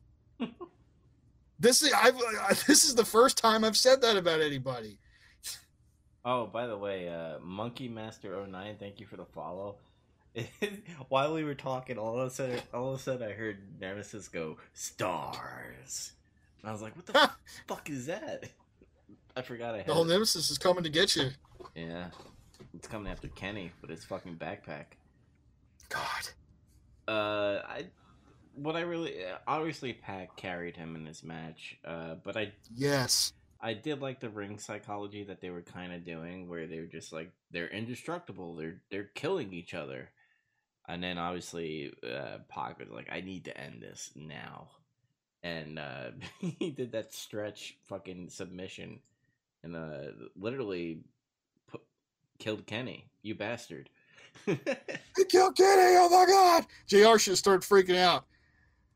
That's another thing. Like JR is like, maybe it's old age and he can't really scream like he used to. But like when something exciting happens, I don't feel his excitement. I don't think JR's excited. Probably. Like, I don't know. I don't really know how he feels about Kenny Omega or whatever, but like, I'm not saying, he hates him. I don't know about that. Mm-hmm. But you can definitely tell if you're a longtime wrestling fan and you've listened to JR for several years of your life, you can tell when he's shitting on something. Mm-hmm. He has a certain verbiage he uses. He has he's the master of the backhanded compliment. This will be bowling shoe ugly. What he means is this match is going to look like shit. That's what he's saying. Or methodical pace. It's going to be fucking slow. Like just stuff like that. It's as slow as molasses. Okay. But let's see, what else do I got here? Something else about Omega does that gets on my nerves is his fucking psychology is weird and it doesn't make any sense. Like when he kept going for the same move a million times, and especially it's like, look, okay, I get it to an extent, but I'm just gonna say it. I don't think Kenny Omega understands ring psychology, and like. It's like here's a way to look at it. A guy that was really good at it was Jake Roberts. And he would do his thing all the time where, like, usually in any of his matches, he would try to go for a DDT, like, really fast. Mm-hmm. And then he wouldn't get it, especially if he was a face at the time. The fucking guy would, like, run out of the ring really fast because that move fucks people up. See, and then Jake would be like, damn it! Like, he was so close. Like, he knew he was going to get it. See, I think you need to watch some New Japan with Kenny Omega because when he was at Bullet Club, like, he did do some ring psychology that was actually kind of good. But when he's on his own and he's not hooked to a stable or a tag team, he's very, very vanilla. And I guess. But this is the point I was trying to make about it, though. Was that, like, if you're having a match and you go for one move and it's either you hit it successfully and it just doesn't put the guy down, or you hit it and you try to do your follow-up move and you can't get it because he counters you, or you just miss, or he stuffs you and just counters you, period. Why don't you just stop going for that move? True. That doesn't make any sense to keep doing that over and over when you keep getting stuffed and countered. Shouldn't you in character as a wrestler be like, fuck, he keeps countering me. I need to come up with something else. He's spamming V-trigger. You can tell he plays Street Fighter. Well, you definitely could tell that he's a big video game person because, he wears a backpack. Yeah, I have a backpack. I carry my D&D books in it. Thank you very much. He probably has his fight stick and fucking that backpack and that Titantron. Not knocking on that because, fighting games is good. But yeah. I mean, look at TJP. I mean, he didn't last well with his fucking video game gimmick. No, they thought he was a nerd and just fucking buried him. Mm-hmm. But the thing he did that really bugged me, though, besides that, with the psychology, was that, that spot where Omega goes to do a plancha outside, and it's like out in that barricade, which, by the way, I think that barricade's too fucking close to the ring. They need to, like, make it further away or something. Yeah, I agree. Because everybody hit it when they were doing their dives outside. But, like, Pac countered it. He kicked him, like, in the ribs when he landed. And it was, like, immediately Omega got up and just pushed him into the railing. Like, he no-sold that counter. And I'm like, what the fuck? He kicked you in the ribs and you were diving from the outside. That should have fucked you up. Like, that should have put you on defense for, like, a few minutes. It just doesn't make any sense. That's how he works. I guess he's going off of, like, adrenaline, I guess. I suppose. Like, he started selling it half-assedly after that a little bit, but it was still, like, stupid. And I think it was here, too. I also kind of noticed the referees aren't counting anybody out when they're outside, except for in the main event. Like, the referee just went out there and was just like, get back in the ring. And it's like, are you going to count them out? That's like your job. Oh, there's one move that Kenny Omega does that I like because it looks fucking brutal. I think it's a tiger or something, where it puts you in like a full Nelson and you just fucking throw him backwards like a suplex. That's a dragon suplex. Yeah, there you go. That's a tiger. Yeah, dragon suplex. He does that really well, and I'll give him Ti- that. Tiger suplex is the one where you go behind him and you hook their arms, like you're holding a guy to get punched by another dude or something, Mm-hmm. but you just dump them on their head. Tiger. Dangerously. Yeah. Um. What else do I have here? Great finish. That's kind of it. Yeah, I love the finish, but Kenny Omega does bring it down a little bit. I gave this one a 6.5 out of 10. I gave it 6.75, mostly because of the finish. If it didn't have that finish, and especially if Omega won, if he beat Pac, I would have got fucking pissed, man. I would have been upset about that after that match, after I saw him, and I was like, this guy is like, okay, don't get me wrong, I think he's a very talented in-ring performer in terms of the mechanics of doing wrestling moves and stuff and having intensity and being fast. But I don't think he thinks too much about what he's doing, it seems like. And like it seems to me like he just tries to think what will be cool, like what will be really cool, Mm-hmm. and just think about what will get a big reaction instead of like how can I get them to have a big reaction, like what would make them have one, or, what Yeah. makes sense here. Yeah, I really want to see what he does with in week to week TV and see if like some type of Bullet Club stable comes again, because I really don't care for him as a solo competitor at all. Are you saying Kenny Omega is a modern day X-Pac? I guess so. You're like, yeah. He just he doesn't impress me in the American market right now. I'll give him Okay. that. He was good in New I haven't Japan. totally wrote him off. Yeah, he really aggravated me in this match. But we'll see, I guess. You know what really aggravated us was the next match, the Cracker Barrel Clash with Cracker Barrel Clash. I said crash. Clash, man. Yeah, let me tell you something. Yeah, Darby Allin, brother. Yeah, Jimmy Havoc, Jelly Janela. yeah, dig it. uh, it's just a shit show. One thing. By the way, on this program, I'm always going to call him Jelly Janela. I will never not call him his real name. He's a bad wrestler.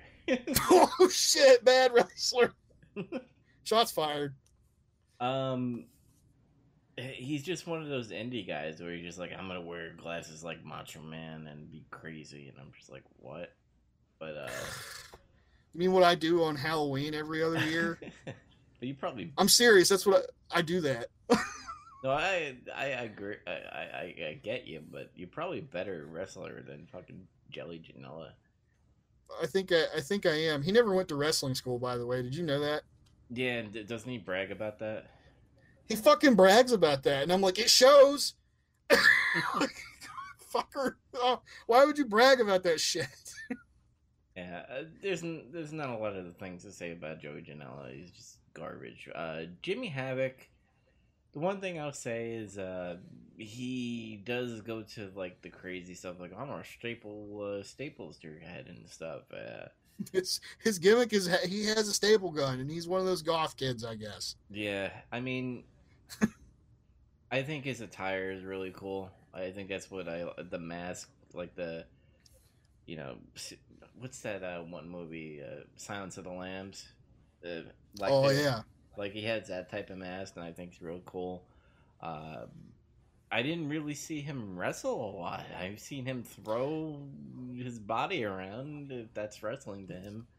No, yeah, he took a bunch of punishment and like sold and like hit guys with weapons and shit. That was all he did. Like I don't know if they say he's a wrestler, but I don't know. He does. I think he does have a pretty good look though. It's just if all he can do is hit people with shit and fuck himself up, I don't think very highly of him. Mm-hmm.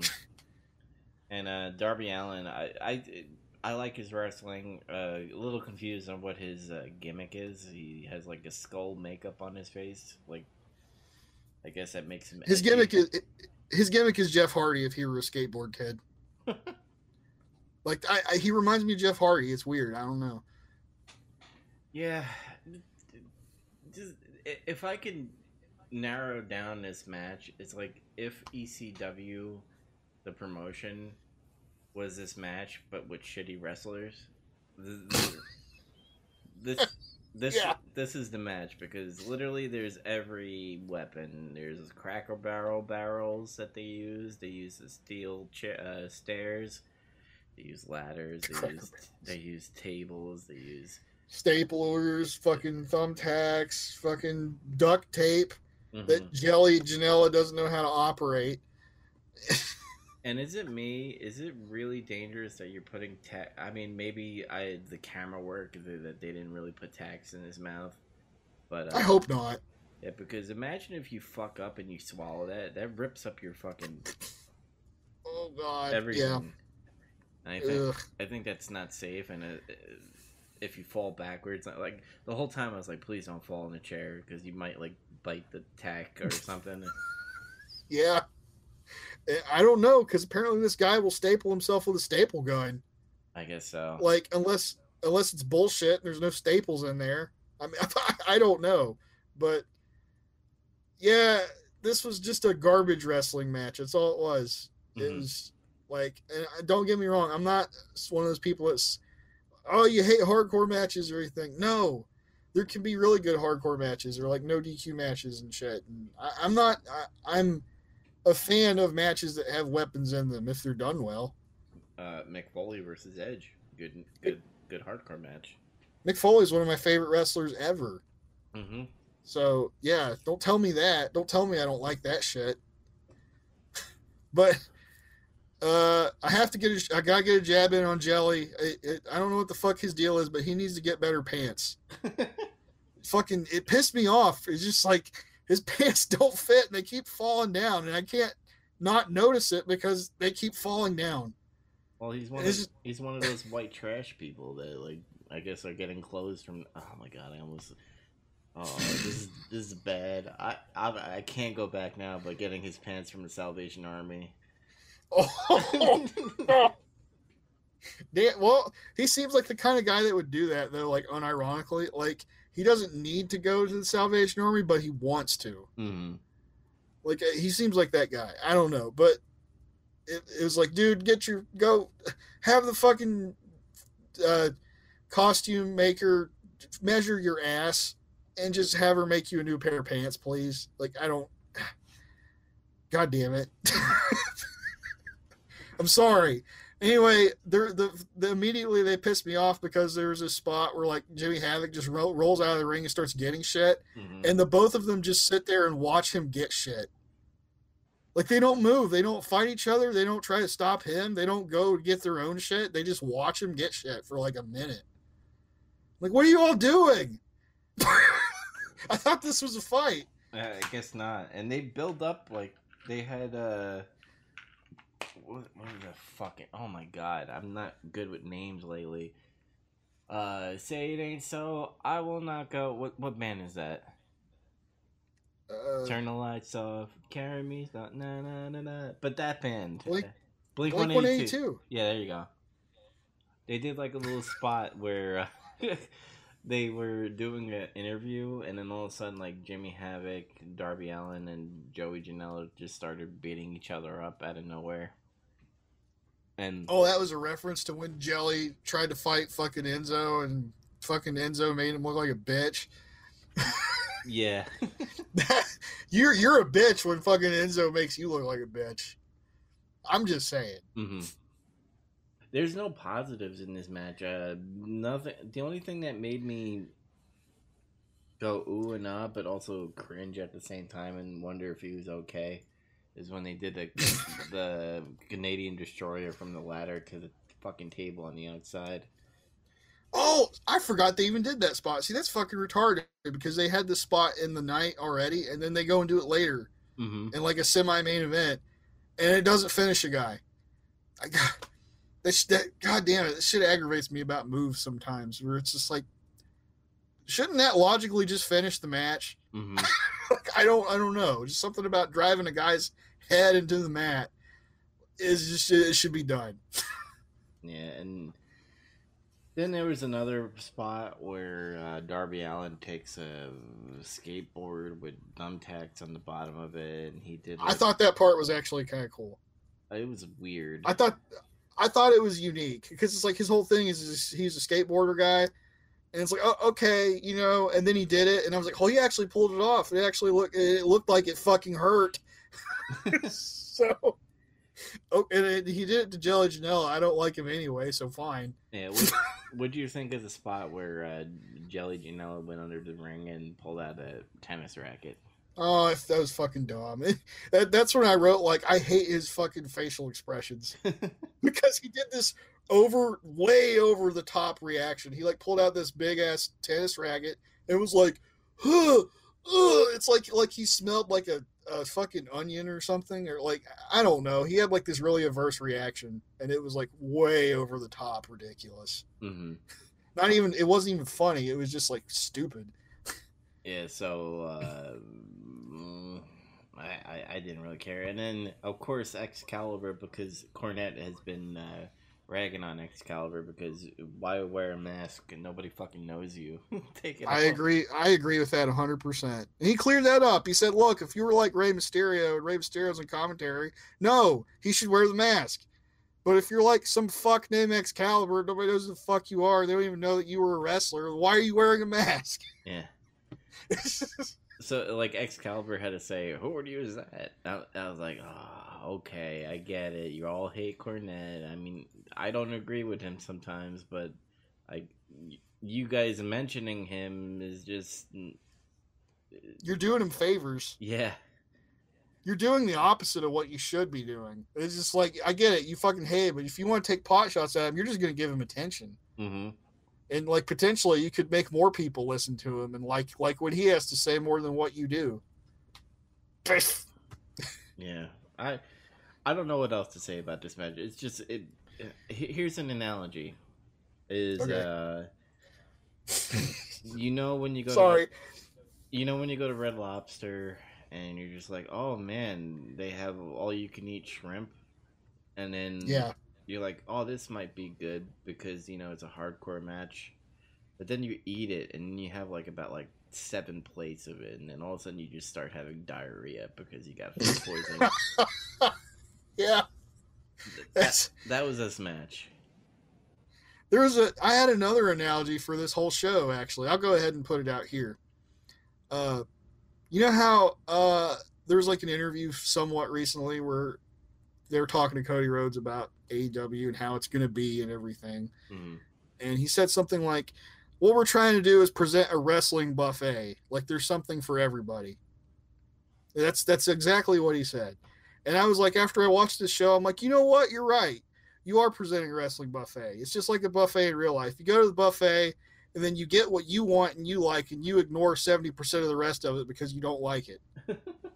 Like, that's what this show is. It's like, I didn't like half of this show, honestly. Actually, a little bit more than that. Like, it wasn't as good as, like, the latter part of it. Mm-hmm. It was really inconsistent. And this is, like, this is the worst spot. And honestly, I'll say this is the worst match I've seen in a while, is this one. Yeah. Oh, by the way, Jimmy Havoc won, but who gives a fuck? I kind of... Goddamn, that spot where Darby Allin did that shit where he grabbed the barrel and then jumped off and he hit the stairs. That looks so goddamn painful. And by the way, like in hardcore matches or any wrestling match, it's so silly when the guy is holding up the barrel or holding the chair or whatever so that a spot could happen. Yeah, it's like it makes it look too assisted and then just like immediately it takes you out of it. Mm-hmm. It's just like, yeah, you should try to avoid those as much as you can. But, man, when he hit the stairs there and he bounced, and he showed it in slow motion, and he said he got whiplash. It looked like, and he rolled off the stairs and was like, oh! Well, you know that. Well, you know they're going to have some oxycodone and fucking beer at night anyway, so. Oh, goddamn. Getting dark. But... Still, it was just like, God, like, why would you do that to yourself? Like, that was something I thought in this match was like, I think I kind of like Darby Allin, but I wish he wouldn't do this garbage wrestling shit. Mm-hmm. Like, I don't know. Also, this was something I liked. Joey Janela did a moonsault to nobody. Dude, Do you remember that? that dud, that happened. I was like, and you know what's funny? I don't know if it was a camera cut or anything, or like either it's a bad camera cut or just Havoc wasn't even there. Because when they did the camera cut, like Havoc was like already like 10 feet away from him, like gone. He was way out of the way. He was like on the ground, and like he did that moonsault, just thud, and I started busting out laughing. I was like, oh, I think that guy was supposed to be there to catch it, but he wasn't.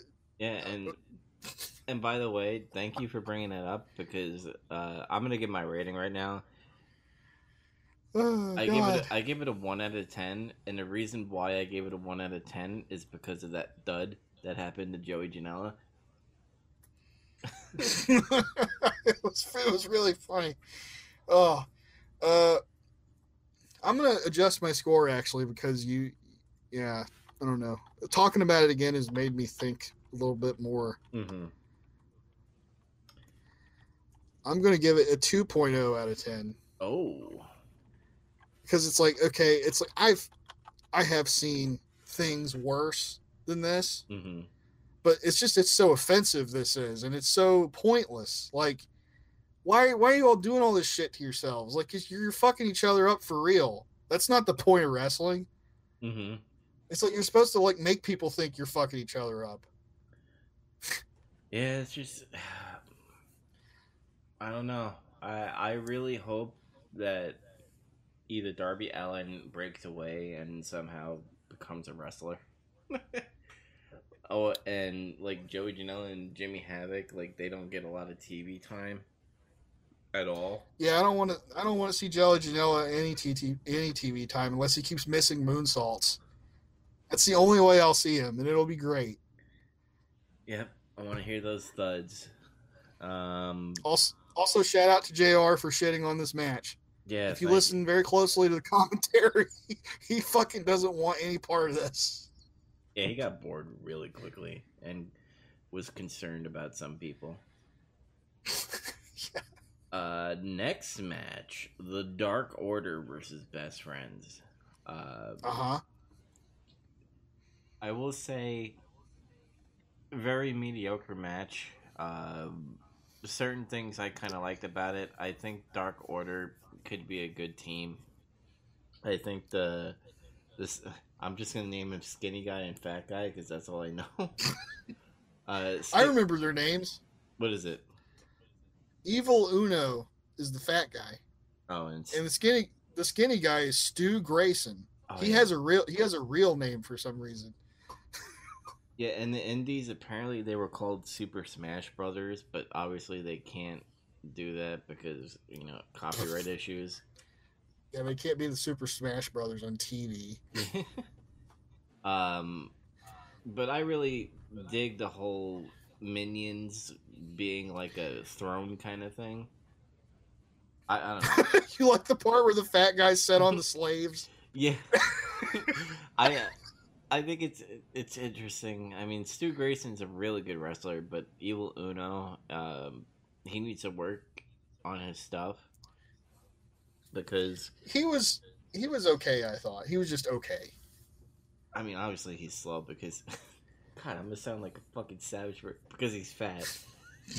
I mean, there's fat guy wrestlers, brother. There's been fat guy wrestlers. Yeah, I think some of them carry the weight better than others. I think he could be like a Vader-esque wrestler if he puts in the work. And I don't think he's tall enough for that. True. And Best Friends, I think, has good chemistry. Weird gimmick a little bit, but it works out because they've been that gimmick in New Japan. It is a weird gimmick, but like, I don't know, I guess it's supposed to be like kind of like one of those things where it's like they hit the ring and they have a match and you go, yeah, Mm-hmm. And I feel like it's just a little gimmick, that's all. Yeah. Nothing really earth-shattering about this match. It was very mediocre. It was just okay. And, Stu Grayson did a couple of good moves that I liked. He was very agile. Evil Uno. He did a few things in this match that were impressive. Mm-hmm. Trent Beretta, amazing. Chuck Taylor. Trent Beretta! Yeah. The Dude Busters. It's a throwback there. Yeah, you were telling me WCW, and I was like, oh yeah, I forgot about him. WCW? Wait, was he WCW? No, WWE. Oh my god. I was like, damn, is Trent Beretta like 48? No, he was like in WWE like around 09, 08-ish. Mm-hmm. I think is when he was there. God damn it. I'm having a fucking brain aneurysm, I think. What do you have about this match? I got a few things about this match. I noticed in this match also, apparently referees just allow illegal teammates to be in the ring for however long they want to be. It's just like they get in there and everybody's like running around beating the shit out of each other, doing double team moves, and it's like the ref just stands there and watches it and says, hey, get back over there. Hey. Mm-hmm. And then they don't listen.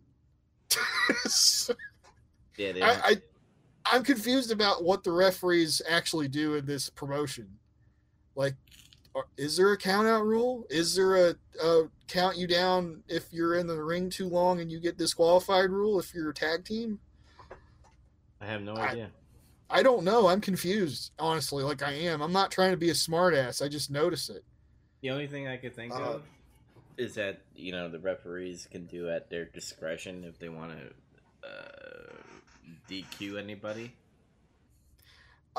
Yeah, because there's things about, that referee's being real lenient here or there or whatever. But I don't know. You should make that clear if that's the case. Because it's just going to confuse people when they watch TV. And you have guys counting people down in the ring in one match, like when they're outside. And then in another match, they don't count anybody down at all.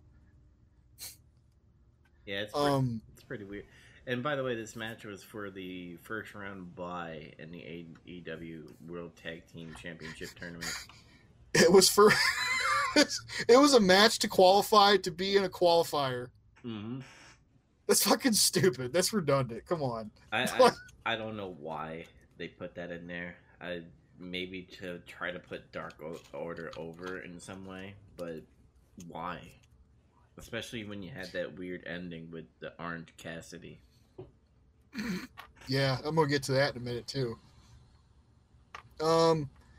Chuck Taylor, I've never heard of Chuck Taylor until like he was tweeting some bullshit about Ribera Steakhouse. Do you know about that? No. Okay, I only know about this because Batista brought it up and it trended. Apparently Chuck was in Japan recently and he went to Ribera Steakhouse. Do you know about the Ribera Steakhouse? No, not at all. Oh, okay. Wait, that's the one with the jackets and stuff? Is that... Yeah, I was going to say, you see pictures of wrestlers sometimes and they have like this jacket and it looks like a weird like 90s-ish, 80s-ish sports team jacket, but it's got like a steer on it and it says Ribera Steakhouse and shit. If you see pictures of wrestlers in Japan, you've probably seen a few guys wearing that jacket. Oh, I see CM Punk and John Cena wearing it. Yeah. The tradition is when you go to Japan and you go to Ribera Steakhouse, and if they like you, they give you a jacket. So Chuck went to the Ribera Steakhouse and he didn't get a jacket, and he was bitching about it on Twitter. Like he just thought he was entitled to a jacket. He didn't understand how it worked. And then Batista just pretty much straight up called him out. And he's like, listen, man, this tradition has been around longer than you've been alive. And then he's like, you need to just delete your tweet and just forget about all this, please. It's just don't be disrespectful. That's not how it works. Mm-hmm. And then Chuck fucking deleted it and I guess never brought it up again. That's the only reason I know who this guy is. And then I actually found out that he was the invisible hand grenade guy Jim Cornette bitches about all the time. Oh, God. I was like, I don't blame him there because that's fucking retarded. I hate that shit. Mm-hmm. But, like, anyway, Chuck Taylor looks like a Backstreet Boys backup dancer. That's what he looks like to me. He's 18 years too late, though, brother. He could have been part of 3 Count WCW if he was born fucking 18 years earlier. Very true. Let's see. I don't get the Dark Order thing. It's weird. I don't understand what the deal is with it. Their tag finisher looks fucking cool though. The Fatality. Yeah. I'm sure it's called something stupid like Smash Ball or whatever. But Orange Cassidy came out and he does the bullshit where he puts his hands in his pockets and he looks like he doesn't give a fuck about anything. Because that's the gimmick, I guess. And like you're supposed to ironically be a wrestler, I suppose. And I guess he's gonna be part of the Best Friends in some way. I hope he's just like a manager, not a wrestler. It's really, this guy is like, his gimmick is like stupid as fuck, and every fiber of my being should hate him, but he makes me laugh sometimes. Mm-hmm. So I have like this weird like split reaction with him. It's like I know I should fucking hate this shit because it just makes wrestling look stupid. And I cracked up when he went like halfway on the turnbuckle and like put his thumbs up. Like he just does the thumbs up. Yeah, like that makes me laugh actually. He has like such mild reactions to things. But at the same time you break it down. It's like, well, if you don't give a fuck, why are you here? Yeah, I think Tony Khan knows that it's funny, but he's gonna. I think they're gonna run a storyline where he takes his hands out of his pocket and then he actually. Oh shit! It's on now. He takes the sunglasses off. You know. Yeah. Okay, so what do you score this match? I give it because down the middle. I give it a 5 out of 10. It's just an okay match. I gave it 5.5 out of 10. Yeah, 5.0 by the way. I'm sorry. Okay. It was fine. I don't think there was anything really wrong with it. It was just, I don't know, the fucking Dark Order is a weird team and I don't really get what the deal is with it. Mm-hmm. Next match is Rio versus Hikaru Shida. Hikaru Shida. Yeah. Or Hikaru. This was a qualifying match so that the winner of this will face Nyla Rose for the AEW Women's Title match eliminator. Before actually you start talking about it, I gotta do a quick bathroom break. I have to pee. I drank this beer. Okay. So I'll be right Intermission. back. Intermission. Be right back. Intermission. Having an intermission. Talking about these Japanese girls having a wrestling match. It was pretty good, I thought. It was okay. Do. Taking a piss.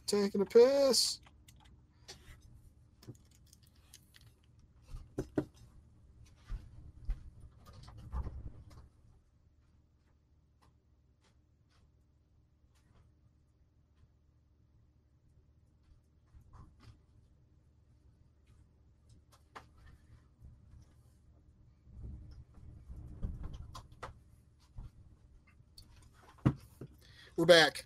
I'm back.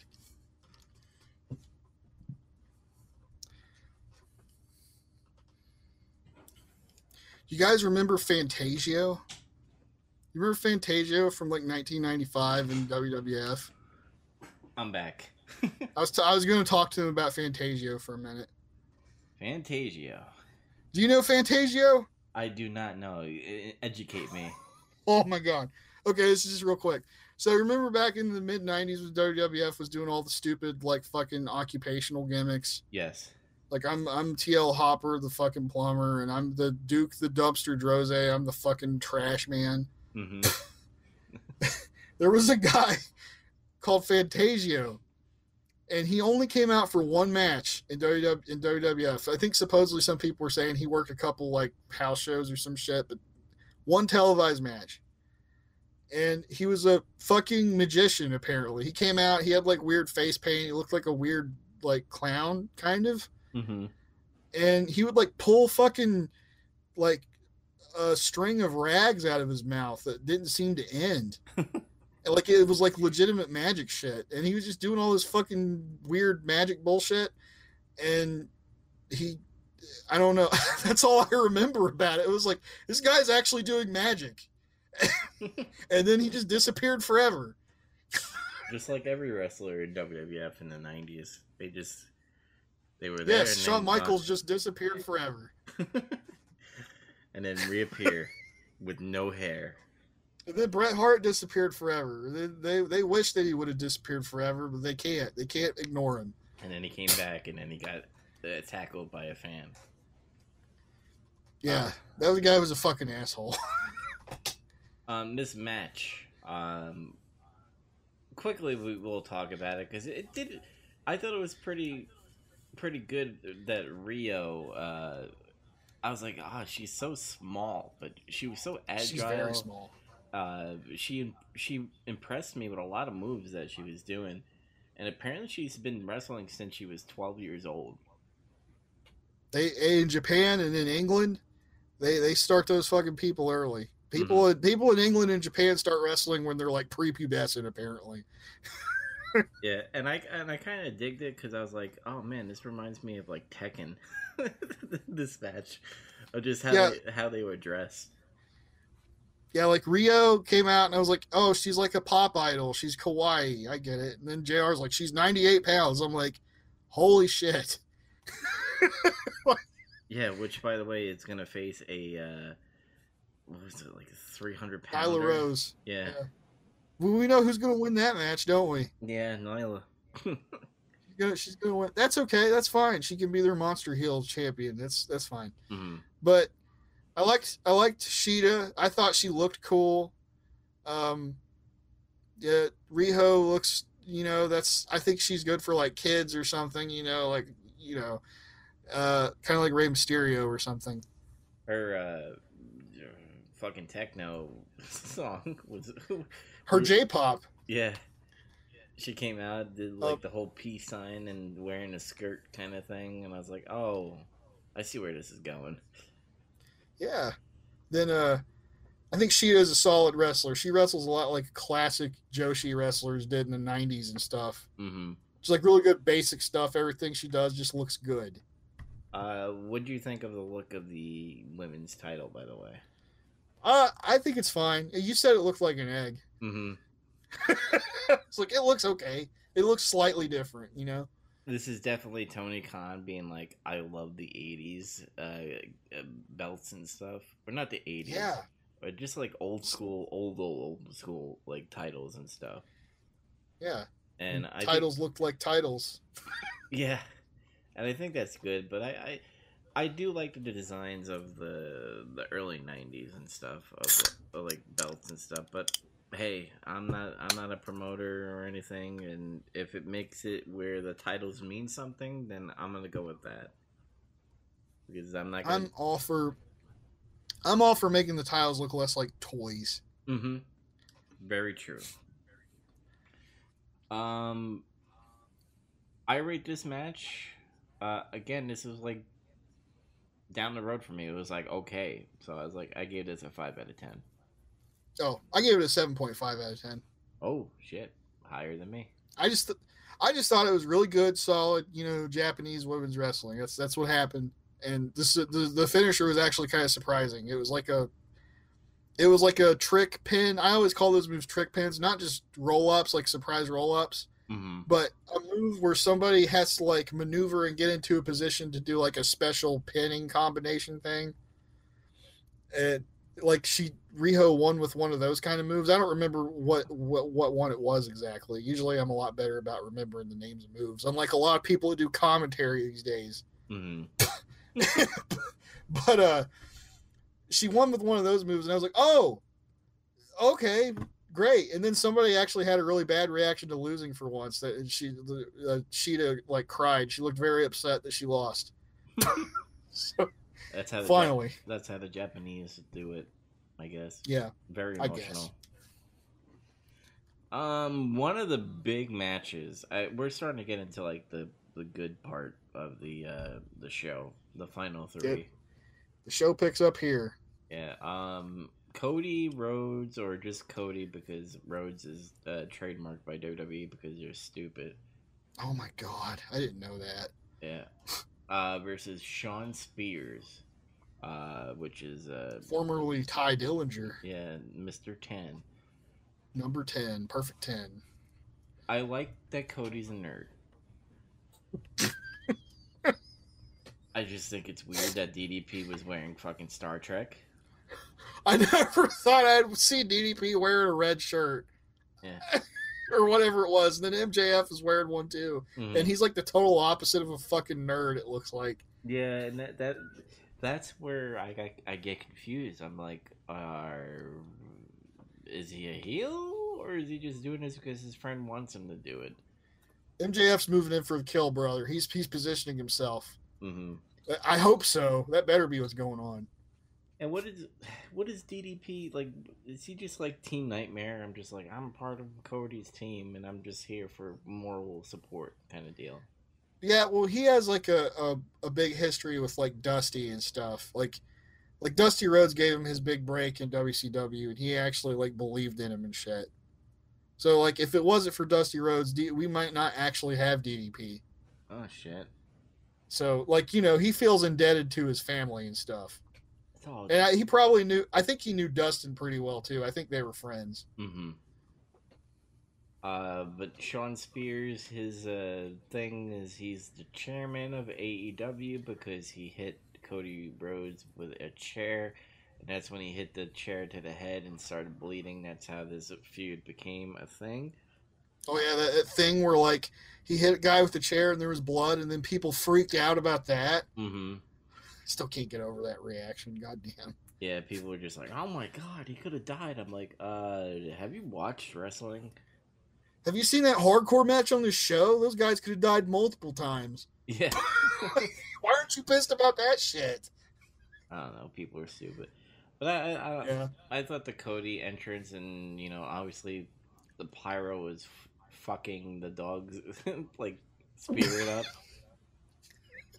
The pyro is fucking the dogs. You heard it here. He was scaring the shit out of the dog. And the dog, yeah. I want to put this out there because people on social media are fucking dumb. Like, every other tweet that I saw during that show was like, "Is the dog okay?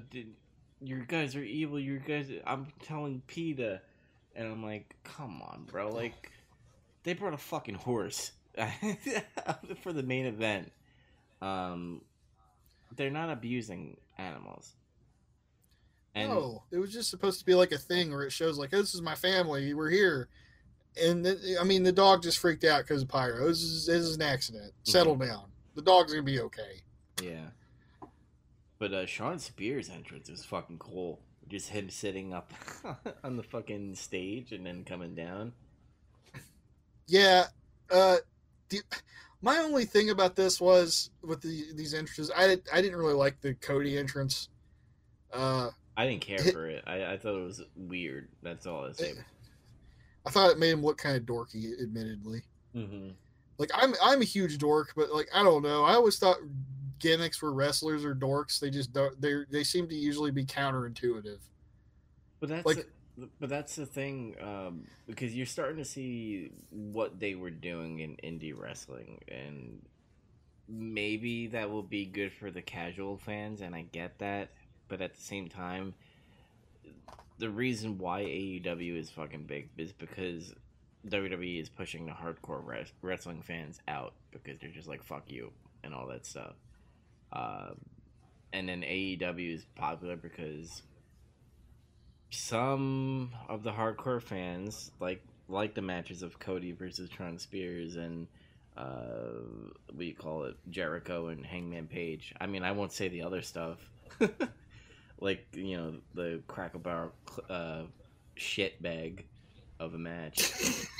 Yeah. But you're gonna get these I feel like we're gonna get these wacky entrances where next is probably gonna be Star Wars with fucking Cody Rhodes and all that stuff, and you're gonna have Brandy Rhodes dress up all sexy because that's what she does. I mean, she is, so why not? Mm-hmm. I guess. I didn't really like how they kind of like gimmicked up their entrances. Really, like, I didn't get why Sean Spears was wearing contacts. I just thought that was just kind of strange. Yeah. like my whole thought behind this was like I thought they were pissed at each other. Why are they doing like these silly entrances? Shouldn't they just come out there and be like, "Come on, you motherfucker, come on, come on!" Like they were ready to fucking beat the shit out of each other. Mm-hmm. I don't Like know. ran out there, and then they start beating the shit out of each other, which is how it started. He got done doing his bullshit on turnbuckle and just jumped. It was like, "Oh my god!" It started like really cool. Mm-hmm. Cody knows how to fucking. When he was in WWE, I was like, he's a good wrestler, but when he broke out of WWE and came to the indie scene and now AEW, dude, he knows how to do a storyline in a match. Like it shows really, really well. He's he's good at that in-ring storytelling, and he gets it. He gets a lot of aspects of wrestling. And that's why it's so weird that he's in this company, and I feel like it's full of other people that don't. And he obviously does, and I get why he does because of his family. Mm-hmm. Like Dusty Rhodes is like one of the best, and then Dustin is like he's incredible in his own right too. Well, didn't he always want to get away from being? I mean, he respects being a Rhodes, obviously. Yeah. But at the same time, he wants to be his own identity, and he tried he tried to do that, and it just didn't work. Yeah, it's like, well, I feel like he was his own wrestler for a while there. It's just like after Goldust kind of had that short comeback, mm-hmm. and like he was doing really good, like he was having good matches with people and shit. I guess they wanted to team together, and that was cool. That was like one of the best things they did is when they teamed up. Mm-hmm. But then, like, all of a sudden, it was like, I want you to be Stardust, Cody. Yes, this is good shit. And, like, you're just a carbon copy of your brother. Like, it's like you're stealing his gimmick. Mm-hmm. And I don't really think he wanted to do it. And then after a while, he wanted out of it. And then they just wouldn't do it. And then he was like, I'm done. I want out of here then. Because the way he's put it is, like, Vince didn't understand that he wasn't his dad and he wasn't Dustin. He wanted to be his own guy, mm-hmm. and that's what it came down to. And then he got out of that, and then he went after the NWA title because his father got it. Well, see, his gimmick though, like his character, like it's not just all about his family. Mm-hmm. Like his family's part of him, and you can't shy away from it, or you shouldn't anyway with that name. But he's not a carbon copy of. He's not trying to be Dusty. He's not being Dustin. He's just being Cody. Always wearing a suit, always having a cigar in his mouth, and apparently he's nerdy as fuck. Well, I don't wear suits, but the rest of that is like close to me. So, and has a hot wife. I don't have that. Gotta get maybe one. someday. Maybe someday. I don't know. We'll see. There was a lot of just fucking brawls happening. They brawled outside in the crowd and shit. I'm always a sucker for that. Mm-hmm. There was a lot of. I mean, Cody does a lot of turnbuckle stuff where he does like drop kicks, and then he does a little kicks here and there, and then he does a lot of crossroads. That's the only thing I'll give him a negative about, is that I feel like his crossroads finisher is not deadly enough. I mean, finishing enough. Oh, like you mean where it doesn't actually finish a match enough? Yeah, a lot of people kick out of it in the first two. Yeah, I take umbrage with that usually when that happens. Like, because I was gonna say his finisher looks good. It's a really good looking finisher. It's just for whatever reason they want to do that shit where he kicks out. Mm-hmm. I don't know. That's why I feel like he should have a couple more backup moves that look like they could finish somebody too, which I know he's got because he did like that springboard diamond cutter. I was like, whoa, mm-hmm. That was a good one. He still does the Alabama slam. Yeah, I think there was I think this is the part where either Sean Spears or Cody Rhodes does a fall away slam. No, Cody did a fall away slam on Sean Spears, and that's when Blockbuster. Yeah, he said Blockbuster, and then JR under his breath is like, I think that's a fall away slam. But okay. That made me laugh. I was like, "We'll have to agree with Jr. Brother." Sorry, I've never heard that referred to as a blockbuster. Probably read it on WWE 2K19 or something while he's making his character. Fuck, it's not called that either. It's I called Fall. It's called Fall Away Slam.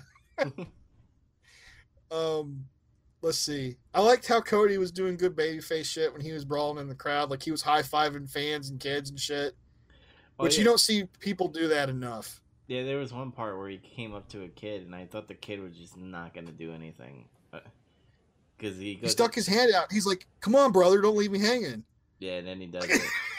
And I was like, "There you go, man. Yeah." Like people, it's like I think kids are not used to wrestlers doing that because that's part of my complaint is I feel like they don't do it enough anymore. Mm-hmm. Remember, like like Bret Hart used to come out and give kids sunglasses, be like, "Yeah," and like Rey Mysterio still does it. He does the thing where if he sees a kid in the front row and he's got a mask, he fucking headbutts him. He's like, "Come on, brother, we're brothers," and he goes out there. Like that shit's cool, He wears like 5 masks. Must be hot in that shit, but It's gotta be. I, what do you think of the Four Horsemen fucking scene with Arn Anderson and Tully Blanchard? I liked Tully being in this match, and I liked the shit that he was doing. Like I thought that was good. Tully being like Sean Spears' manager, I think was a good move. Mm-hmm. Because unlike I guess how WWE feels about managers, I think managers are great, and I don't think it's that Sean Spears needs a manager because he can't talk or some bullshit. Because I think he can. It's just he needs him to help get him over more, And to make him seem like he's more important. and because Tully and Dusty Rhodes have like a big rival, like that made sense because I fucking hate Cody and I want to get somebody that hates his father. That was funny. Yeah, like that was cool that they did that. Mm-hmm. Arn Anderson's Spinebuster. What'd you think of it? I popped. He came out and did it, and I was like, yes, that's fucking awesome. The only confusing part I have is, and I get what Tully was doing, but he didn't need to follow him into the back. I thought. I guess yeah, it's like I guess he was just shell shocked, like, oh, like he saw his Four Horsemen, his fucking tag team partner brother, come out and fuck up the other guy. That I thought they were bros, I thought we were bros, and he was just fucking flabbergasted. I guess I don't know. I'm not gonna lie. After I saw Arn Anderson, I thought when Tully was gonna go to the back, like you see Ric Flair come out and give him chops. Like I thought. Oh, that would have put it over the top. Yeah, that would have been pretty fucking cool. That would have been crazy. But that would have took away from the Cody and Spears match, in my opinion, because then people Oh yeah, be talking about Ric Flair. I agree. I really thought Spears was doing really good heel work in this match. Mm-hmm. Like he was being real fucking disrespectful and cheap and shit. Like he was spitting on him and fucking him up, and like it was just good. It was good heel work. Again with the referee stuff, when he took the belt off of Cody and was gonna use it, like Earl Hebner was like, "No, you can't use that." But then he saw Spears with like a regular pants belt, and he like allowed it. It was weird. Yeah, they fucked that up. He should have been like he obviously hit him. You heard, whoosh, and then it's like, okay, man, I know referees are deaf, blind, and dumb, and you can get away with that a little bit. But like he turned around and looked right at him and was like looking at him, and it's like, what's that dangling by your hand there? Like he should have seen it, but he acted like he didn't see it, or he just didn't acknowledge it. And Hebner always does that too. He's always looking at something, even when he was in his early days of WWF. Like he watched somebody do a low blow, like literally watch, and do nothing. I guess. Fuck it. I guess it's like what you were saying, referee discretion bullshit. Yeah, I guess. He told him once, they decided to do it anyway. He's like, fuck, I guess he's just going to do it anyway. He really wants to hit him with that belt. Whatever. I'll let him. Yeah, so the ring psychology in this match and the storytelling was just amazing. Yeah. Do you agree with Cody winning this? Because I think having Spears win it would have made the storyline longer.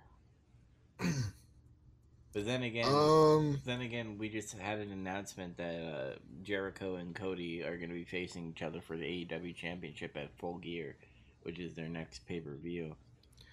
I did not know that actually, but I'm okay with it because I think Spears is still going to be fine. I think he's going to get a receipt, so to speak. Mm-hmm. He'll win. He'll beat him back later or fuck him up and cause him to lose, and they'll have a rubber match, potentially, is what I think. And then I think he could beat him there, maybe. And if not, he beats somebody else. Maybe he fucks up Kenny Omega. I'd like to see that. I don't know. Just hits him with a chair, makes him bleed. Yeah, he's the chairman now. Edge and Christian retired. We need a new chairman. Anything else you want to bring up about this match? Nope. That we pretty much touched all the spots. All right, I give this match an 8.5 out of 10. 8.25 out of 10. Oh, slightly lower. Slightly lower. Yeah. All right. This match that we're gonna be talking about should have been the first match. Lucha Bros versus the Young Bucks, and this is for the AAA tag title ladder match. Right off the bat, what I want to say is, I get why they used the AAA tag title to make it like meaningful, I guess, for the feud, because like, oh, we're getting a title and it means something, but you're gonna confuse a lot of people with having different titles in the promotion. I think the AAA tag title should have never been in this at all. Yeah, I didn't really think about it like that, but you got a point. It's kind of like how I was complaining about how, like, well, it's dumb if referees call something out in one match and then they don't in the other. It's going to confuse people. I mean, the only thing I could see happening is if they're allowing a lot of other indie promotions to cross promote their belts within the company. So, like, for example, NWA could bring their title, their heavyweight championship, in one of the promotions of AEW, and that could be fought for because it's such a prestigious title. But yeah, I don't know. I think that's what they're going for. I think they're trying to foster some cross promotion stuff. Like, I don't think it's going to work with New Japan. I think they're kind of like, fucking, there's a wedge there. Oh, they're pissed off. They're pissed off that they lost Kenny Omega, because when he was a free agent, they're like, oh, we're just gonna sign him, and then he's like, nah, I'm going to AEW. Fuck you. Fuck. But like, I could see them trying to work with NWA, and maybe, I don't really know if they'll work with Ring of Honor, but AAA. I've kind of heard some stuff that leads me to believe that they're going to have kind of a relationship with AAA. Mm-hmm. So I maybe expect to see more of that, possibly. I don't know. Yeah. It's just speculation. I'm not going to say like I'm Dave Meltzer and then say, I don't know. And then just tell you, oh, I was right. I don't know. But things change. I'm real impressed with Pentagon Jr. and Ray Phoenix. I'm not a big fan of luchador wrestlers at all. Oh yeah. Yeah. So, like, when I see a Rey Mysterio match, I'm like, just like how I said before, when you see one Young Buck match, you see them all. That's how I thought of Rey Mysterio. And I get it, he does have some good matches, and I do agree they are good matches, but majority of his matches are very cookie cutter. And that's what I think with a lot of luchador matches. I agree with you there to an extent, because I like Rey Mysterio, but he had some periods in his WWE career where he was probably coasting. Mm-hmm.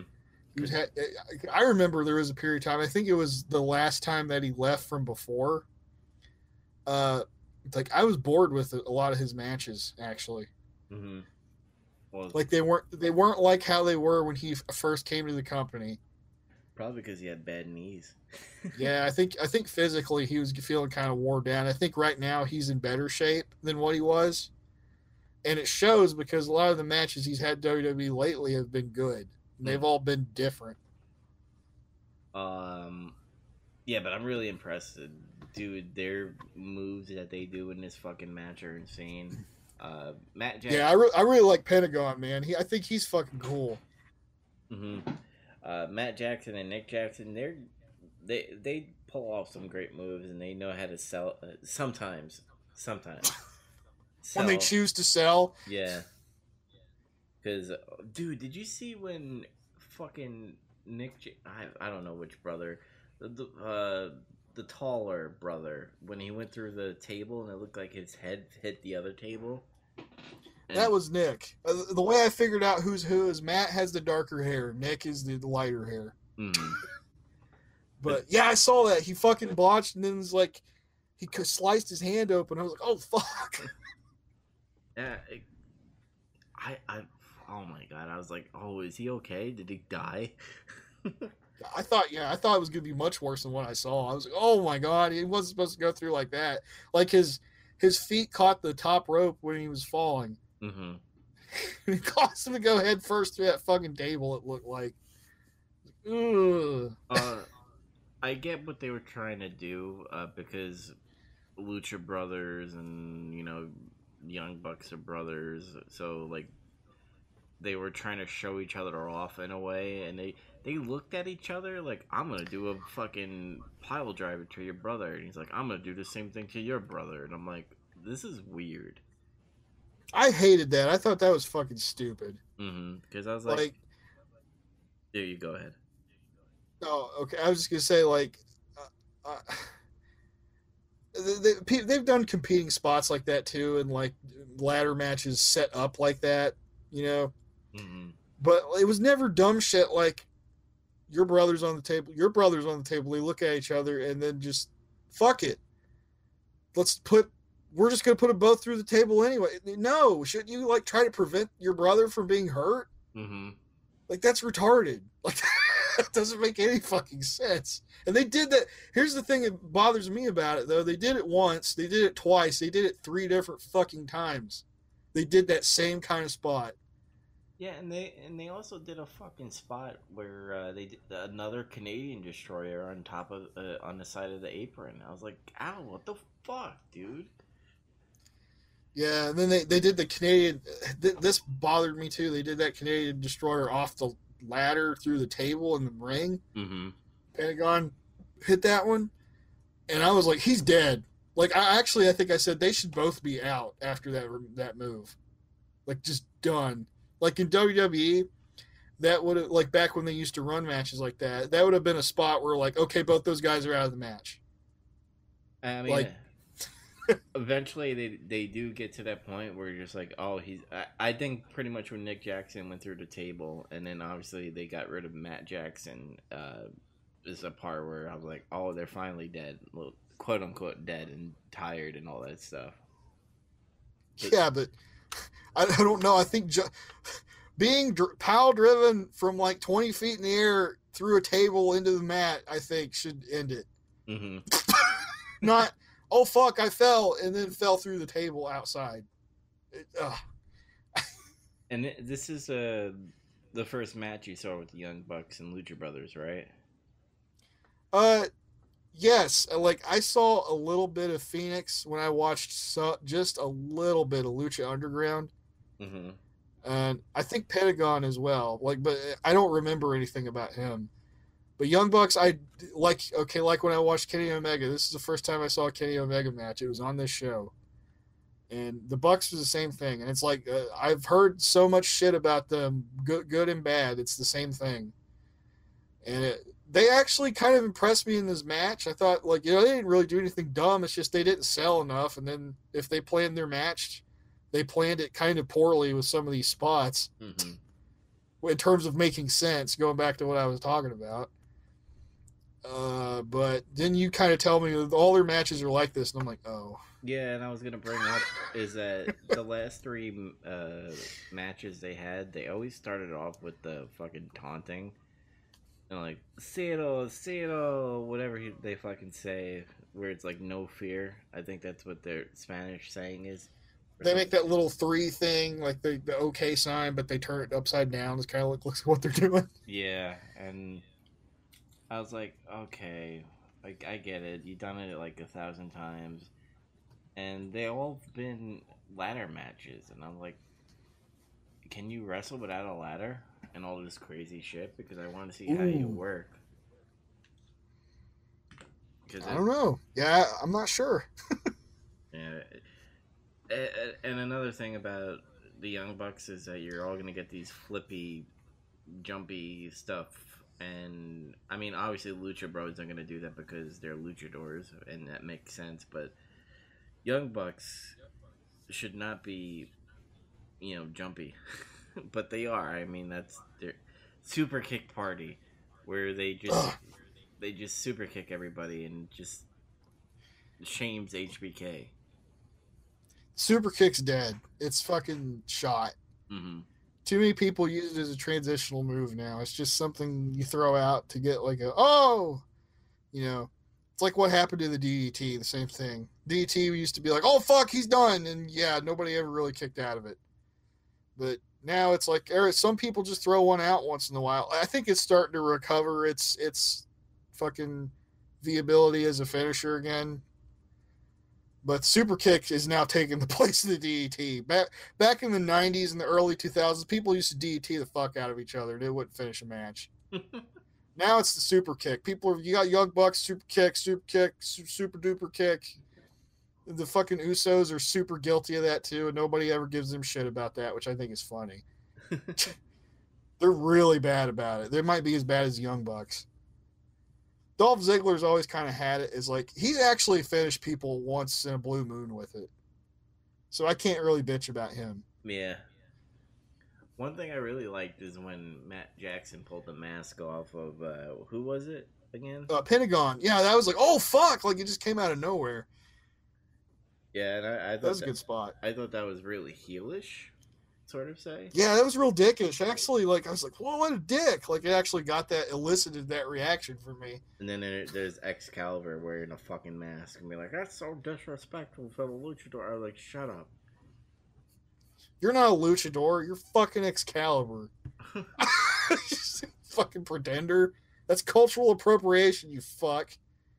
Yeah, but overall, I thought it was fun to see all the flippy doos and all that. Flippy news. Yeah. And That's what we're calling those now. and the winner, oh god, I almost forgot about this. The winner of the match was the Lucha Bros, but then after that, mystery masked men attacked everybody. Some guys come out to rob a bank, I thought. But they didn't rob a bank. It was team champions. Oh no, I mean LAX, Santana and Ortiz. Santa and Ortiz. Yeah, they were Impact Wrestling World Tag Champions, and now they're AEW. So, is that the old LAX? Is it the same guys?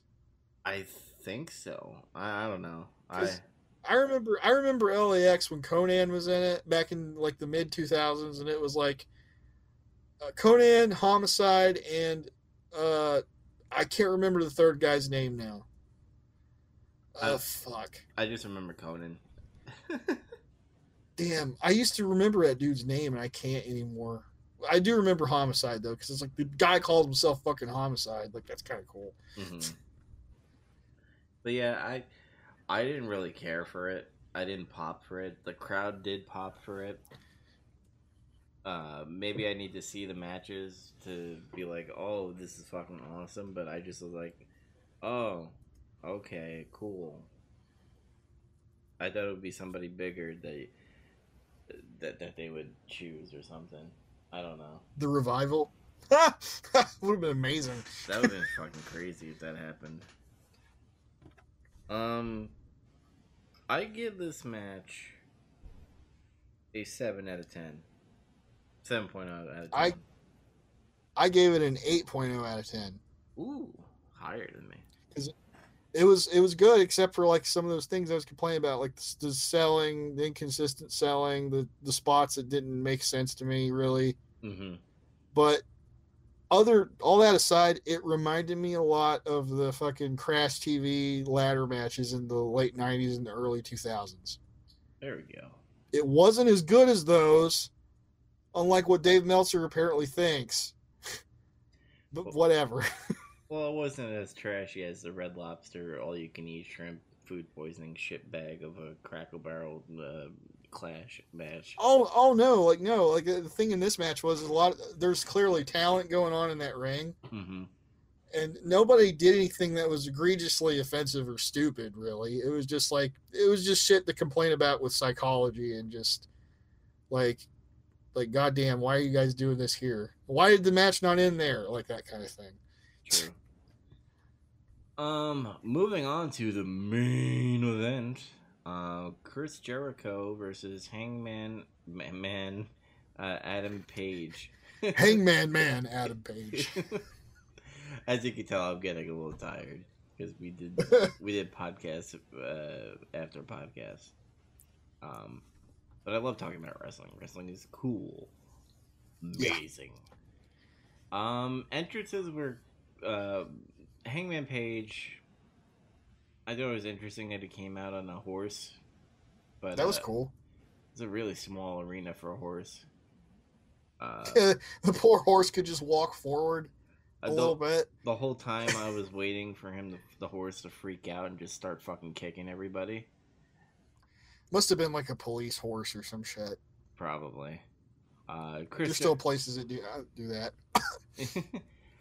Chris Jericho, obviously, he's always wacky with his shit, with like makeup on his face, the fedora, and a spiky fucking jacket.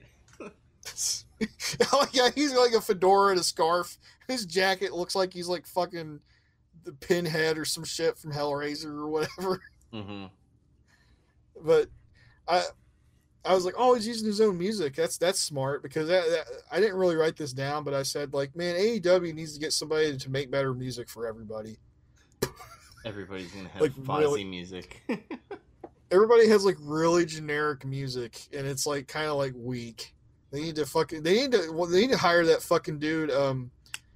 Oh man, the guy that used to do the music for WWF, and they fucking fired him recently.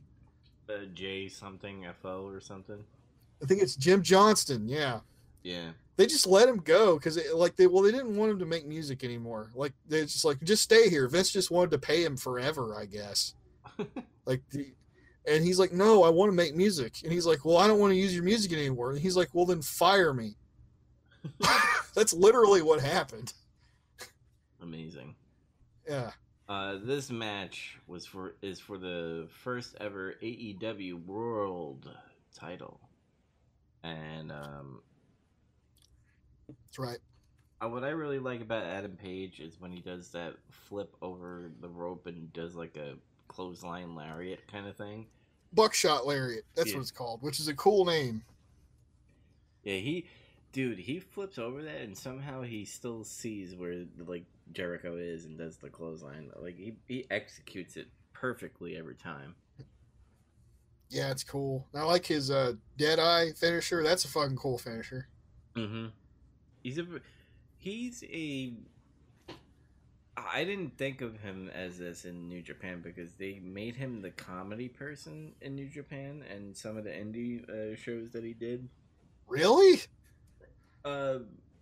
He was still, doing good in wrestling, but like they never looked at him as like a big star at all. AEW is like the first time they like made him super serious, like a super face kind of a wrestler. Because I was gonna say, like, okay, that's interesting that you say that, because like I was gonna talk about like the little opening promo they had for the match. Mm-hmm. Showing both of them talking shit. There's like that spot where Adam Page was getting pissed and he's cutting the promo and he pulled his stitches out of his head and was like, I don't want this to heal up. I want to fucking remember. So now I'm gonna whip your ass. It reminded me of like a real old school promo. Mm-hmm. And I was like, man, this guy, I like this dude. He's fucking cool. He reminds me of like when wrestling was like fucking cool. Yeah, that was a good promo. And to kind of give you a scope of what I mean by comedy is that in All In, before AEW became a thing, I guess, he had a mini feud, comedy feud with Joey Ryan, the Dick Oh wrestler. God, fuck. So I apparently, hate that guy. the storyline with that was Adam Page killed him in his hotel room, and What? yeah, it's comedy. He killed him? Like in the storyline, he murdered him. Yeah, and Okay. like his wife was like asking him where he is, and somehow his cowboy boots were talking to him, saying like, you know, when you're guilty of killing something and it's like haunting you, like, well, his cowboy boots were like talking to him, be like, oh, you killed Joey Ryan, they're gonna find What out. the fuck? Yeah, and then in All In, like, Page was there, and he was doing some type of Cracker Barrel match that they God had. damn it. But then all of a sudden, something, like the minions for Undertaker, when they come out, the druids and all that stuff. Yeah, the druids. Yeah. So there was penis druids that came out. What? What? And then Joey Ryan came back to life to do the dick move, and that's it. Oh, God, that's fucking retarded. Yeah, so he went from that to what he is now, and I'm really impressed that he did that. So good for him. Cause fuck. Mm-hmm. Jericho's gimmick in this match was the reason why AEW is where it's at is because of him, and he wants to thank you. I like that. It's simple, but he's doing it for all it's worth. He also came off like, he's like that fucking crazed veteran who's like, I got to do this. Fuck, if I don't, I'm fucked. Who's gonna pay? Who's gonna care about me anymore? Mm-hmm. I like that too. And then he did that promo at Fyter Fest where he's like, "I still have my blood on your blood on my hands," and then he wiped it on his like chest or face or something like that. I thought that was really cool. They had a good video package. I thought the video package was good. Yep, it was good. That's one thing I want to bring up about AEW. Not a lot of video packages, which I thought was weird. They had one for that. What? Do you remember the video package they had for that? I guess this is a new wrestler they're going to have, but it was like really fucking weird. It was shot like a movie. And this guy was walking around with a woman or something. And then like these three fuckers came up to him and was like, they were going to accost him or like try to like, I don't know, attack his woman or something. And then he just took his shirt off and beat the shit out of him. That was weird. That was like a really weird fucking package to try to hype up a wrestler. Yeah, it's really weird on how they're doing it so far. I'm saving my judgment until like 3 months of TV has passed and they have like a couple of pay-per-views under their belts. So yeah, I'm not really like saying this shit trying to write them off or anything. It's just stuff I notice. That's all I'm saying. Is all because like I'm like you. I think it's not fair still because they're still trying to find their footing on things.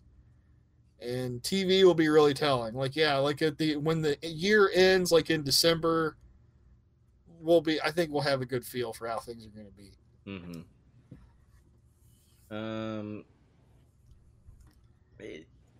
How long did this match go, by the way? Hang on, let me see if I still got that up. 26 minutes. Damn. Didn't feel like 26. It felt like 15 minutes, that match.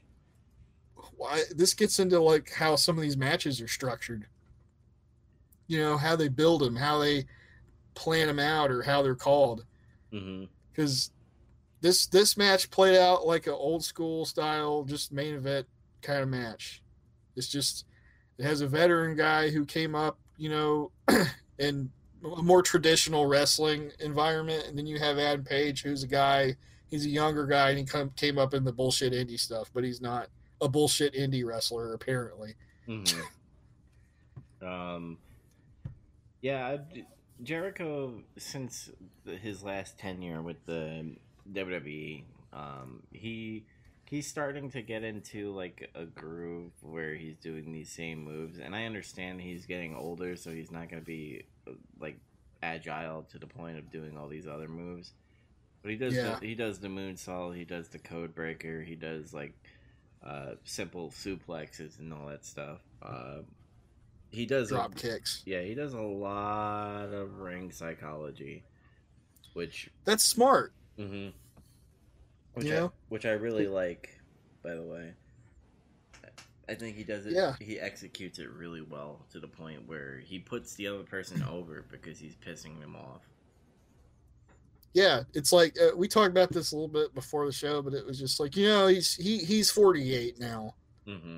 We can't expect him to wrestle like how he did when he was like 32 or something. As well as a Jericho in that match, that Lion Tamer, fucking brutal on how he was sitting on fucking Page. Yeah, and then like he went for a lion salt, but it got countered.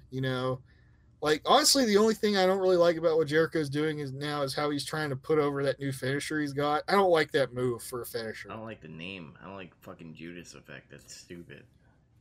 I mean, it's that I don't mind the name. I just don't like the move itself. It's a running back elbow. Mm-hmm. Like, yeah, and I said some stuff about how like in a fight, knees and elbows will actually fuck you up. It's just that the problem with this here is in wrestling, and there's been so many years of it now, is like, when have you ever seen anybody finish somebody with an elbow? Mm-hmm. Now, unless it's off of a top rope and you're driving it into somebody's heart. Especially when you have Kenny Omega's doing like 20 V triggers and it's not putting people away. Yeah, to me, that just says Kenny Omega really sucks at knee strikes and he should quit. not keep doing them. But like, see, Chris Jericho, an old man, can do like a running elbow and knock a guy out who's half his age. Mm-hmm. It's just like, but like, I'm just like, I'll just keep doing the code breaker, man. Like, don't do that. Like, if you want to try to get it over as a transitional move, that's cool. But I don't think it's good for a finish. Wait, did Jericho win this clean or did he get a dirty finish? I don't remember. Nope, he won clean. They went through like a counter sequence where they were countering each other. And then, like, out of nowhere, Jericho just jumped up and did the Judas Effect thing, and he pinned him. Interesting that they would do a clean Jericho. I mean, I guess because it's Jericho. I think that's part of the reason why people got pissed that he won.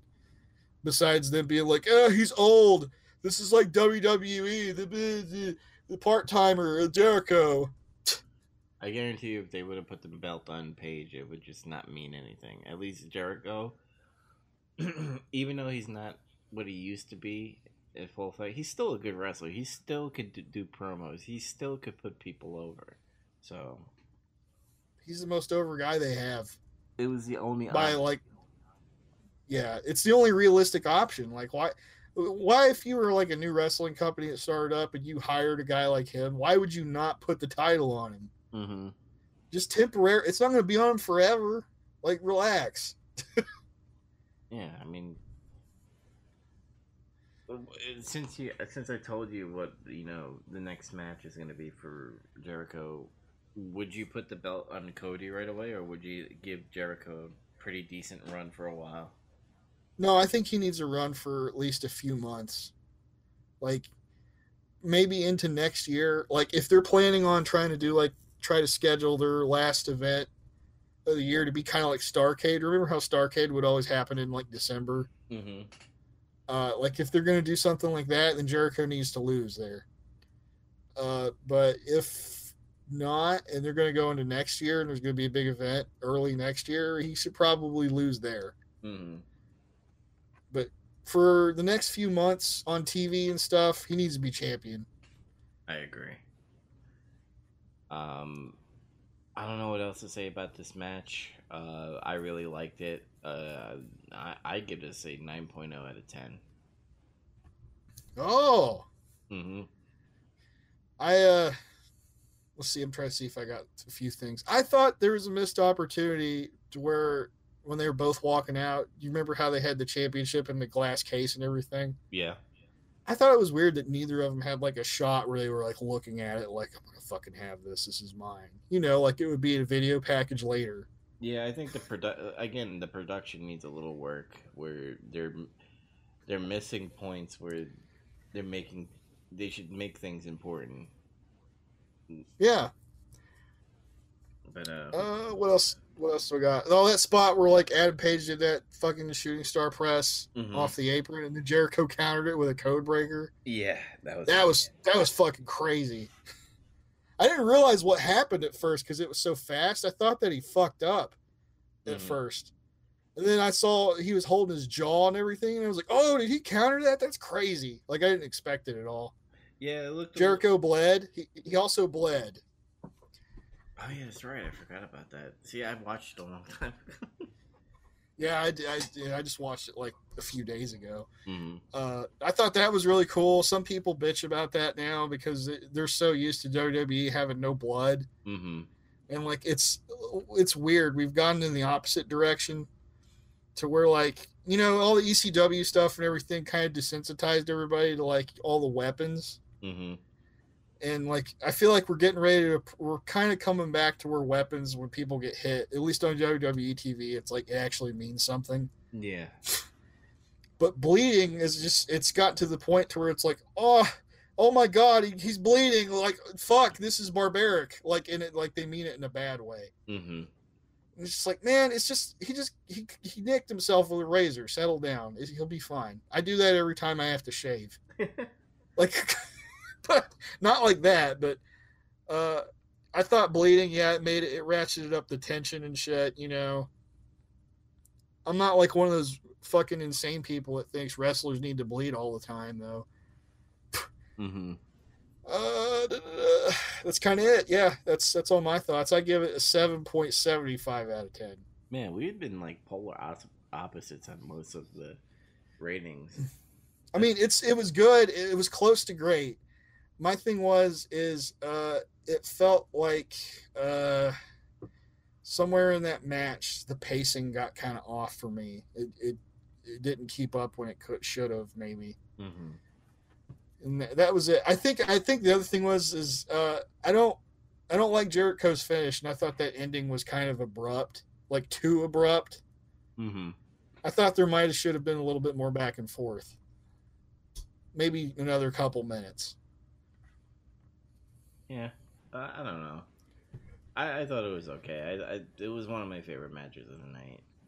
It was that, and then it was Cody versus Spears, and then it was SCU versus uh, the the Jurassic fucks. Jurassic Fox. Cody and Spears to me was the best match. That was the best match. Well, it had good storytelling. The last two had good story. I'm not the last two. But Cody and Spears and Jericho and Page both had good storyline matches. Here, here we go. Did you give an overall score to the show? I did. I gave it a 7.5 out of 10. I gave it a 6.5 out of 10. Yeah, I mean, Haha, pretty close. close. Yeah, it was pretty good. It was a pretty good show. There's too much inconsistency, like with their. I'm going to get into that too. Is like where they need to figure out what kind of tone they're going to have for their product. I don't think they can move forward with this. It's a wrestling buffet thing Mm-hmm. because Cause it's gonna turn people off.